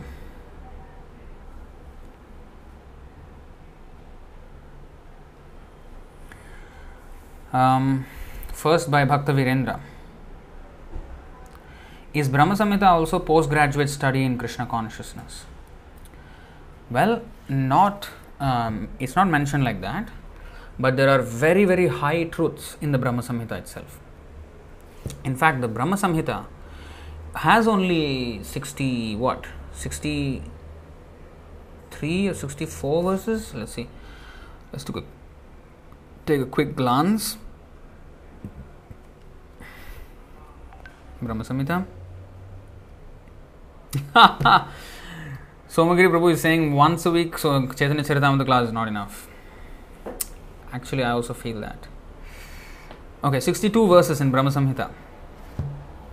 62 verses in Brahma Samhita. But in those 62 verses, the amount of information that is there, condensed in those verses, and especially if you read the purports of Bhaktisiddhanta Saraswati Thakur, for which you will need a big fat dictionary to understand each of his words. If you really go deep dive into this Brahma Samhita, oh, that's huge. A lot of things are packed into just 62 verses. In fact, we can do even a series on Brahma Samhita itself, from verse 1, 2, 3, 4, all that. Because usually the Govindamada Purusham verses are only, of course, Ishvara Parama Krishna, the first one, and then the 29th through 56. These are the Govindamada Purusham verses. But the others also have lots and lots of important verses there in the Brahma Samhita as well. So we can actually, I don't know when, at this rate that we're going thrice weekly, I don't know when we can finish. We will try. Whenever possible, we may conduct special sessions, for this kind of series. Yeah, let me think how to do all that. Anyway, so yeah, it has a lot of, highly elevated truths in the Brahma Samhita, but the detail that is there in Chaitanya Charitamrita is unmatched. So actually, Chaitanya Charitamrita is a postgraduate study. Next, there is a comment by Pita Prabhu. He's actually a Prabhupada disciple. He's a very elderly devotee. In fact, my humble obeisances to Pita Prabhu. He says, Hare Krishna Prabhuji, your preaching is very advanced. Srila Prabhupada is very proud of you. Your words are flowing. Oh my God, that is too much. It's too much of a glorification. I just need the mercy of all the devotees. It's not my words actually. In fact, telling you honestly, these teaching sessions are enabling me to really understand, or I wouldn't say I understand, that's too proud of a word.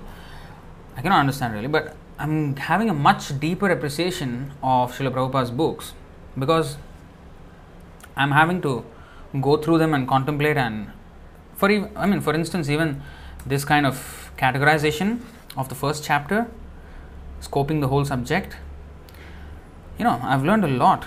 In fact, I did not even notice that the structure of Chaitanya Charitamrita was like this. I mean, I just read it like I would like I used to do a novel, just like first to last. But then that's good for a first reading.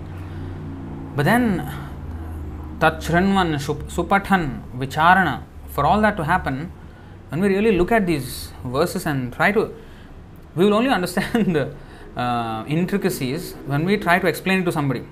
Suppose now that I am having to explain this, it is not that I know this subject and therefore I am explaining. No. Because actually the process of explaining will help us learn the subject even more. Because to explain, you really need to have very clear understanding of what is being spoken. Because if you just see the first chapter, first straight 14 verses, 17 verses, full of Sanskrit and big verses, and like 17, 19 syllables in each verse, and beautifully sounding verses, and there's so much to unpack in those verses without any purports. And then suddenly there is the Guru, and then suddenly Bhagavatam, and then Krishna speaking to Brahma, and then Bilomangal Thakur, and then we have all kinds of subjects. It looks like all over the place, but actually not. There is complete order. There is no chaos there. So the thing is, the chaos is here in our mind because we don't understand the flow. So if we really sit down and because I was thinking how to even give a lecture on Chaitanya Charitamrita, I did not even know. So I was thinking should I go like verse to verse like I would Bhagavad Gita, because we have never done Chaitanya Charitamrita lectures here. So this is the first time we're going. So I wanted to see, maybe I wanted to go verse by verse. That was my initial thought. But then when I actually saw, there was no, the whole structure was like very different. And then I realized that each of these verses, then he expands the explanation elsewhere. Like second verse, third verse is the second chapter entirely. And the whole chapter is dedicated for that. Okay, then so this has to be approached in a totally different way than Bhagavad Gita and Srimad Bhagavatam.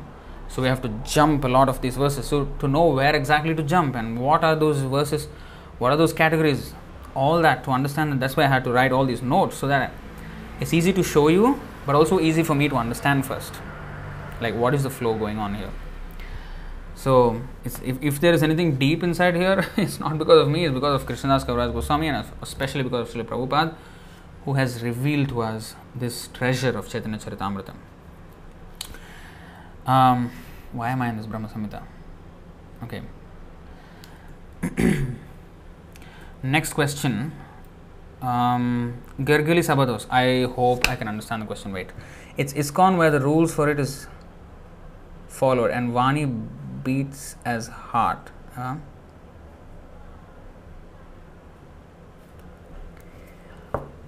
Krishna. Okay. It's ISKCON where the rules for it is followed and Vani beats as heart. So the Vani is the heartbeat of the movement and the rules, ISKCON is where the rules for it is followed. Well, ISKCON is supposed to follow the rules, but they have deviated the main rule, which is to follow the order of the spiritual master, and chaos ensued. So we are trying to re-establish that. That's our humble attempt. It's not that we are very great or something. We're trying to do it sincerely, and all devotees, if we can all cooperate, then we can do it. But then again, coming back to the question, I have to admit that I don't completely understand the question. So sorry, I feel always bad for this Prabhu. Next question by Bhakta Virendra. By following in the footsteps of Lord Chaitanya and the mercy of spiritual master, can a fallen conditioned soul attain the highest Madhurya Bhav in Goloka Dham in spiritual world? Yes. Why not? Why not? Definitely. That is the whole goal here. That is the whole point here. Why are we studying all these things? To achieve this highest Madhurya Bhav. But don't jump. Madhurya Bhav is far away. Let's first of all get our Anartha Nivritti done properly, and let's chant properly. Let's even be focused when we are chanting. Let's not commit offenses, and let's first of all take initiation and work under the guidance of devotees, and many things that have to be first put in place before we even can talk about Madhurya Bhava. Next, quote by Vishwambar Prabhu. Krishna tulya bhagavat vibhu sarvashraya prati shloke prati akshare nanarthakaya. Yes, this is the one. Madhya Leela 24. This is a description of Srimad Bhagavatam.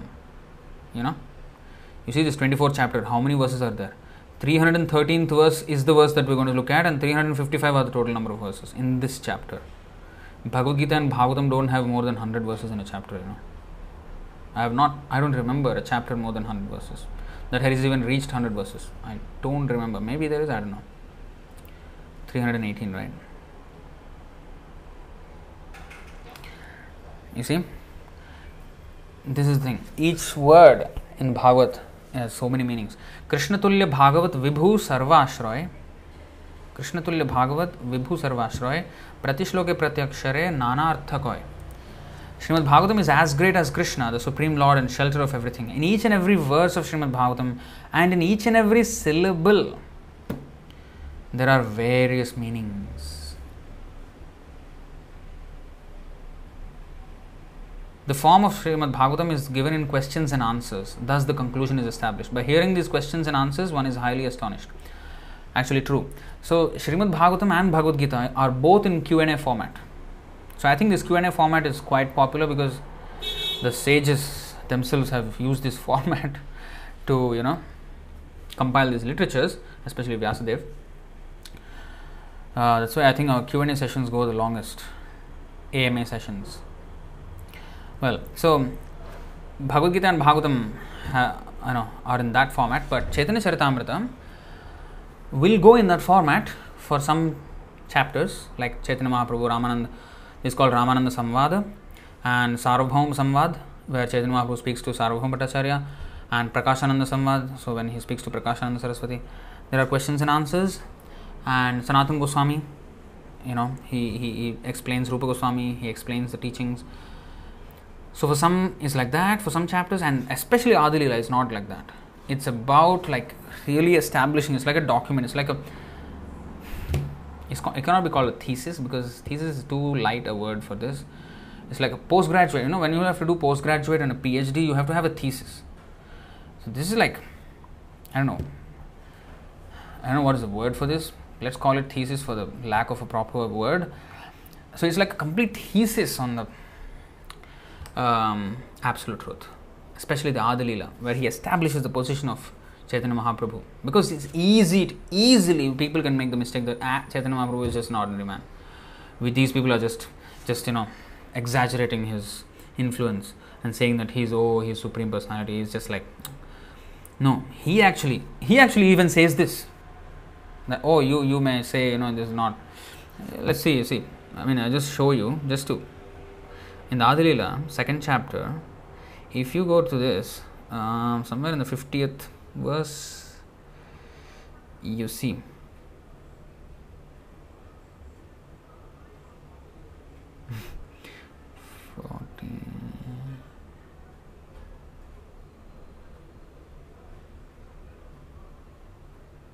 Wait a second.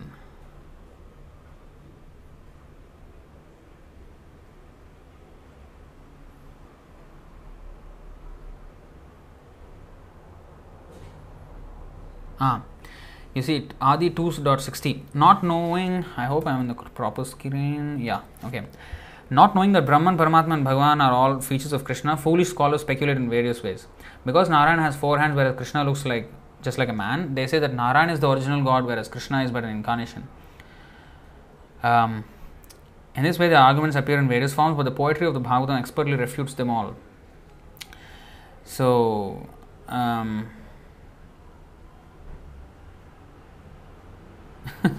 you see, the import of this verse has stopped you from arguing. Now listen to another verse of Srimad Bhagavatam. So you see, he actually he writes as if he is in an argument.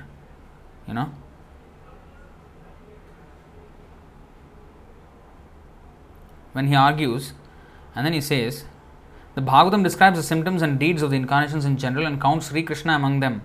And then finally it says Sri Krishna is actually the original personality. This made Suta Goswami greatly apprehensive. Therefore, he distinguished each incarnation by its specific symptoms. An opponent may say, you see, he even presents what the opponent will say. This is your interpretation. But actually Supreme Lord is Narayana, who is in the transcendental realm. So, what the people will say, Chaitanya Mahaprabhu is an ordinary man. The Narayana is actually the real thing. You are just, it's your interpretation. You are saying that Krishna is supreme. Actually, people talk like that to us, right? So, he's actually putting all these things in writing. So, to such a misguided interpreter, we may reply, why should you suggest such fallacious logic? An interpretation is never accepted as evidence if it opposes the principles of scripture. Then in great detail, he goes and establishes that Krishna is the supreme personality of Godhead and he is the source of Narayana in various ways. So, this is the point I am trying to make, that Supathan, Tachrinvan, Nana Arthakaya. So, we have to study in great detail. That is all explained in here. Next, there's a question by Bhakta Virendra. How many of total verses are there in the entire Chaitanya Charitamrita? 11,555 if I'm not wrong. I think that's, that's what I remember. And Bhagavatam, I think 17,998. And Chaitanya Charitamrita is 11,555 if I'm not wrong. I think so. That's what I read somewhere very, very many years ago. These numbers just stuck in my head, but I need to find exactly where I found that. Anyway, so regarding Radha Gopinath deities, Vishwambara Prabhu says Madhu Pandit Goswami. Okay, so Madhu Pandit Goswami is his deities are Radha Gopinath. Comment by Vanajakshi Mataji. Prabhuji, can't imagine the volume of the CC. Thank you for initiating this journey. But it's not fair enough to have only one class in a week. Prabhuji, kindly reconsider the request. Nabajit Prabhu also requests for daily lectures.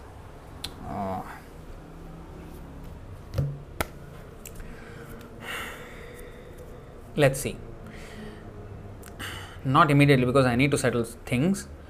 Once, maybe. Let's see if I can put this in a, when they are smooth, the other services, let's see if we can slowly dial up the frequencies of these lectures. I want to do it cautiously though, because I can't neglect the others. But really, this Chaitanya Charitamrita, we need I also feel we need to have more than once a week. Let me see how that goes. Okay, we will see.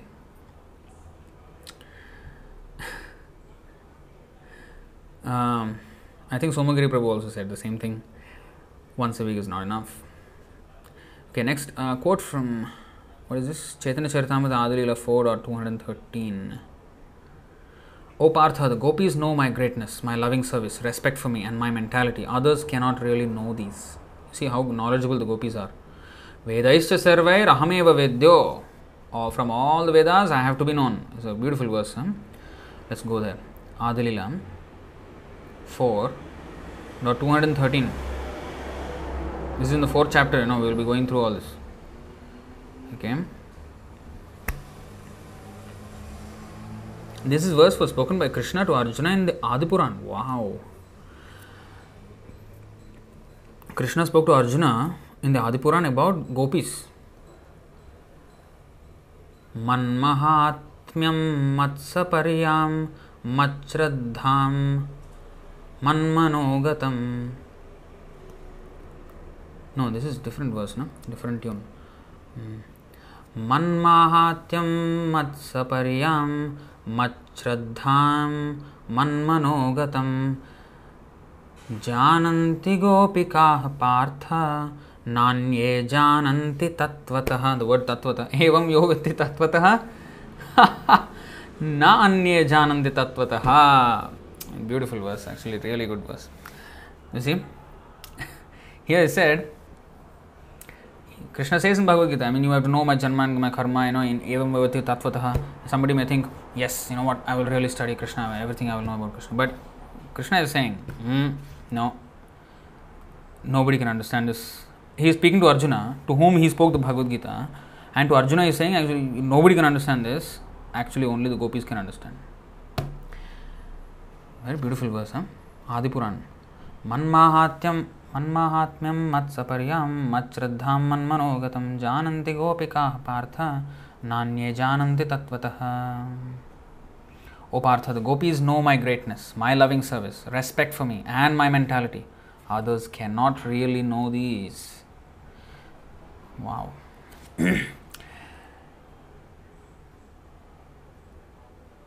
Oh, there's another reference here in the comments. Even the Bible states that if your eye causes you to sin, gouge it out and throw it away. Wow. If the eye causes you to sin, gouge it out. That means take it out and throw it away. I didn't know that. Okay, Bhakta Virendra. At present, I am reading Teachings of Lord Chaitanya by Srila Prabhupada. Is it a summary study of Chaitanya Charitamritam? It is kind of, not exactly. It is a summary study of the teachings of Lord Chaitanya. Wherever Lord Chaitanya spoke, like he spoke to Sarvabhauma Bhattacharya, he spoke to Rupa Goswami, Sanatana Goswami, Ramananda Rai, Prakashananda Saraswati, Sarup Damodar. These kind of teachings are there in that. Not the pastimes, all the stories are not there. So, they are a summary study of the teachings of Lord Chaitanya, wherever Chaitanya Mahaprabhu spoke in the teachings. Next, Somagiri Prabhu, one cc a week is not enough. Okay. Is Bilavangal Thakur the same as poet Surdas? Okay, many people actually say this, but I have also, in fact, there is another theory that Bilavangal Thakur or Surdas is not exactly one person, it is like many persons. They believe also Chanakya is like that, many, and who else? Kabir,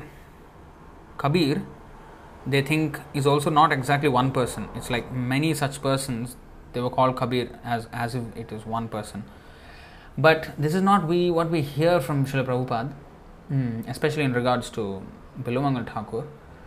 I don't know if his other name was Surdas, but this theory about Surdas, I have actually read a few months ago, that this Surdas, many personalities are there about Surdas, that kind of understanding. So,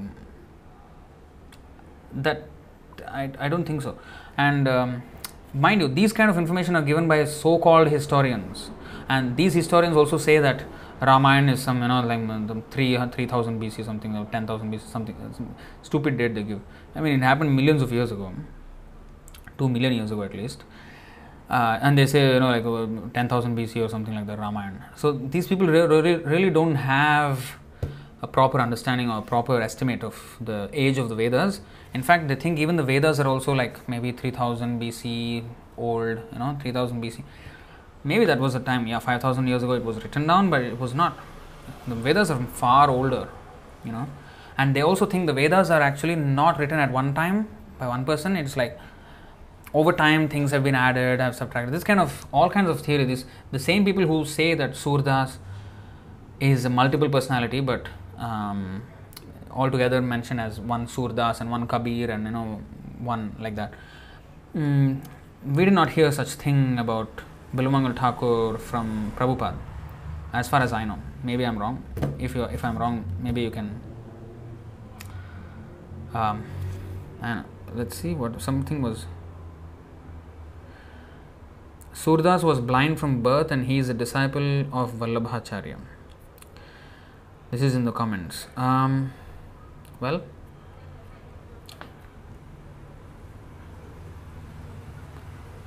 I don't know much actually. There is actually a mention of Vallabhacharya even with regards to Bilavangal Thakur. In fact, let's go here, 1.57. There is some information.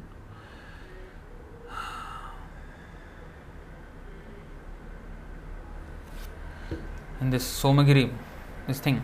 This verse is from the Krishna Karnamrita, which was written by a great Vaishnava sannyasi named Bilavangal Thakur, who is also known as Leela Shuka. Not Surdas, Leela Shuka. He intensely desired to enter into the eternal pastimes of the Lord, and he lived at Vrindavan for 700 years. So it's not like different personalities over a period of 700 years. They are known in history, amalgamated them into like one person, and then that is Bilumangal or Surdas. We don't get that idea from what Prabhupada is explaining here. His name is Leela Shuka. He intensely desired to enter into the eternal pastimes of the Lord, and he lived at Vrindavan for 700 years in the vicinity of Brahmakunda in Vrindavan. It is still there actually. A still existing bathing tank in Vrindavan. The history of Bilumangal Thakur is given in a book called Sri Vallabha Digvijay. You see, so there is a connection with Vallabhacharya here. Okay, the history of Bilumangal Thakur is given in a book called Sri Vallabha Digvijay. He appeared in the 8th century of the Shaka era in the province of Dravida, means in South India, and was the chief disciple of Vishnu Swami. But there he says his initiating spiritual master is Somagiri. Maybe he took Siksha from Vishnu Swami, one of the 4 authorized sampradayas, Rudra Sampradaya. In a list of temples and monasteries kept in Shankaracharya's monastery in Dwarka, Bilumangal is mentioned as the founder of the Dwarkadhish temple there. There is a famous Dwarkadhish temple in Dwarka, and that is actually established by Bilumangal Thakur according to the list of temples and monasteries kept in Shankaracharya's monastery in Dwarka. He entrusted the service of his deity to Hari Brahmachari, a disciple of Vallabha Bhatta. You see here again, there was a connection between, he was like a contemporary of that time. So if Surdas is a disciple of Vallabhacharya, maybe that's why there is some confusion. But here we don't see the same thing as it's mentioned like Bilumangal is actually Surdas. I don't know about Surdas' history actually. I need to do more research on this. But he entrusted the service of his deity to Hari Brahmachari, a disciple of Vallabha Bhatta.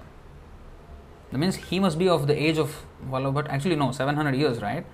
So he lived through a very long period, you see. So Bilumangal Thakur actually entered into the transcendental pastimes of Lord Krishna. He has recorded his transcendental experiences and appreciation in the book known as Krishna Karnamrita. In the beginning of that book, he has offered his obeisances to his different gurus, and it is to be noted that he has adored them all equally. The first spiritual master mentioned is Chintamani, who was one of his instructing spiritual masters because she first showed him the spiritual path.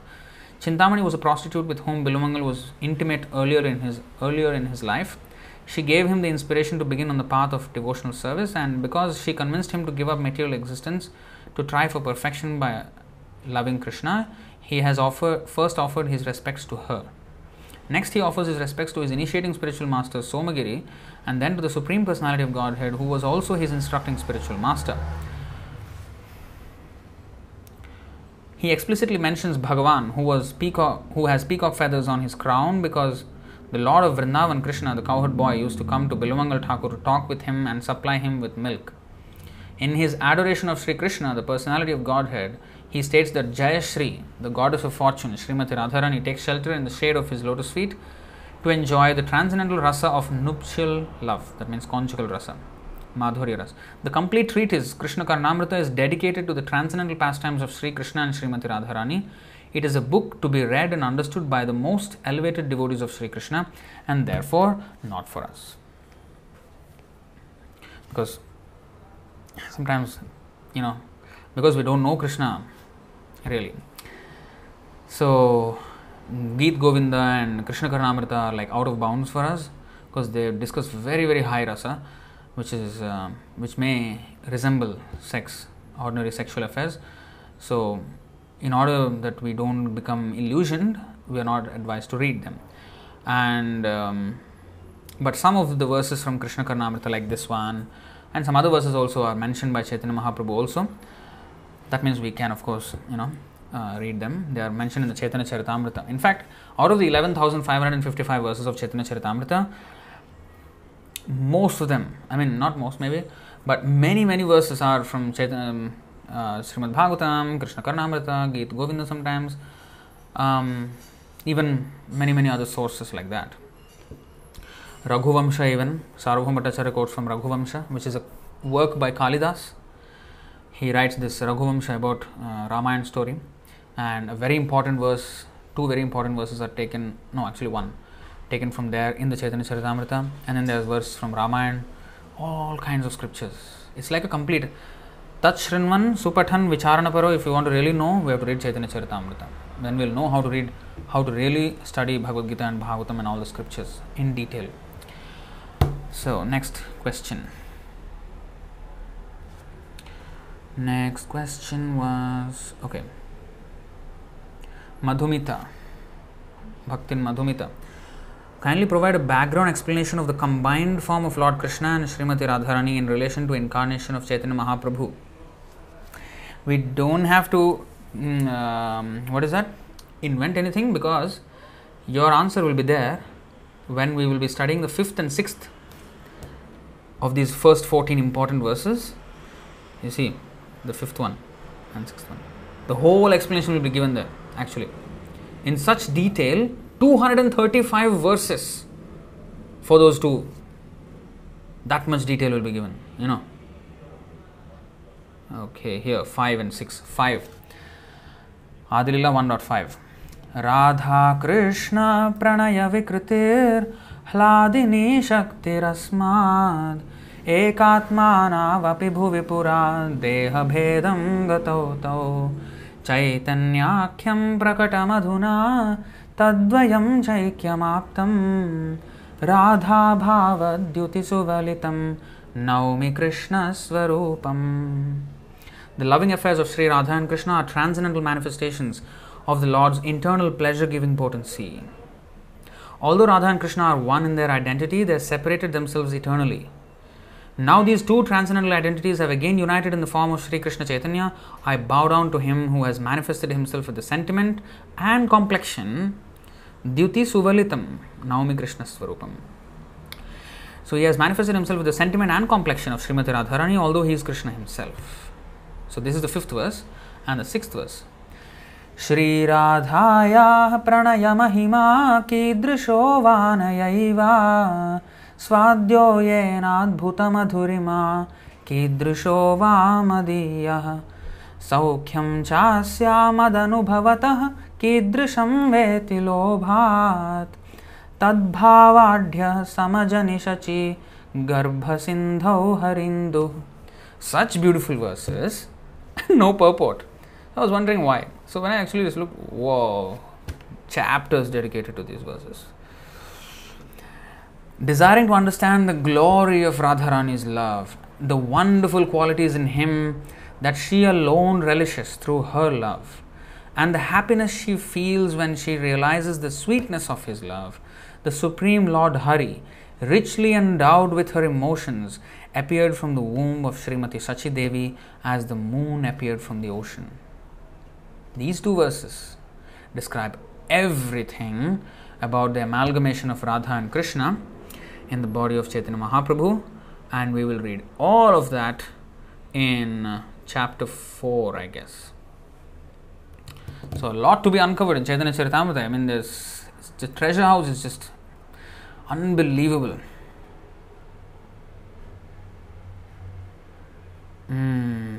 All right.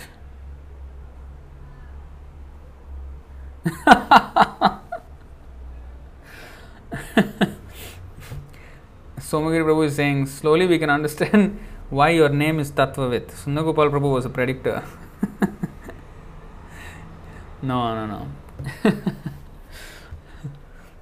No, I'm telling you, I don't know anything, really. Today, literally, the whole day, I think about 2.5 hours, I spent just looking at the first chapter, what to do with this chapter. How to even give a class on this chapter. Yeah, I have scheduled, but I don't know what to give. So, I am not a Tattvavid at all. So, that's why I had to actually do all the classification, categorization, so we can have a better idea. Actually, I am just learning with you all, really, honestly. It's not that I am teaching you something that I know. No, I don't know. I am just trying to learn it myself as I am trying to teach. That's why. That is the reason why these daily classes is not just the time where I am doing the class, but also because I need to study a bit, which I enjoy. Again, I enjoy. But then the services that are the other services, you see. So I will try to organize myself, but I need at least a month maybe, or I don't know. Let's see. When I can get this all smoothly done and I can have a schedule which I can like just execute upon without having to do so many adjustments, then slowly we will switch up the frequency of the classes. All right. Thank you so much. How many of you are here? What? 35? Wow. Thank you very much for joining us in this great journey of Chaitanya Charitamrita. We will see you again on Sunday with the Bhagavad Gita session. Hey, there's one more. I missed out something. Oh, Nabhajit Prabhu is asking, Prabhuji, if possible, can the classes of CC be shifted to Saturday and Sunday for working people like us? It's good to learn from live class.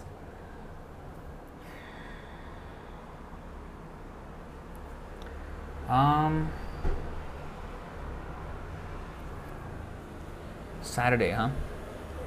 Okay. Then that means we will have Wednesday, and then Thursday and Friday is off, and Saturday is Chaitanya Charitamrita. Okay.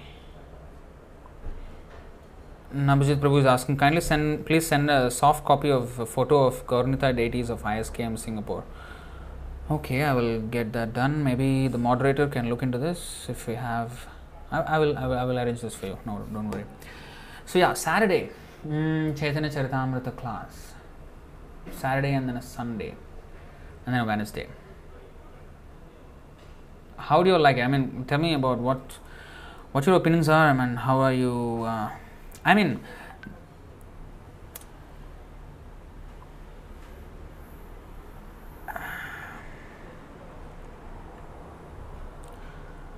Let me know about what your opinions are, because Saturday is good, or you have other engagements on Saturday. How is that? Let me know, all of you, what do you think about this Saturday schedule? I want to know. There's some controversy going on about my name here, Tattva, with how to pronounce and how to spell and all that. Actually, I myself used to do two words, Tattva and With, but when I saw the Bhagavad Gita 3.28, then I started to use as one word. Bhagavad Gita chapter 3, text 28. Oh, here it is, two words. Well, Tattva With. Actually, it's one word, but it's like hyphenated word. But yeah, either way. Now I'm writing as one word. Usually I used to do two words. Anyway, more on weekdays also.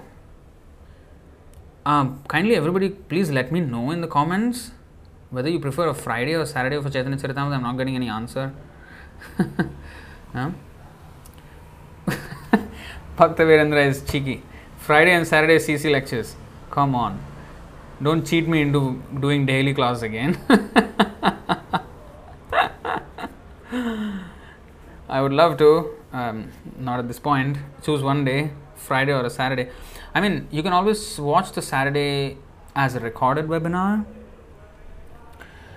Either way, whichever way. If you prefer Saturday, then I would do Saturday. Probably it would also work better for me on a Saturday, you know. Every day, coming. Saturday is great. Yeah, okay, then somebody is saying Friday, somebody is saying Saturday.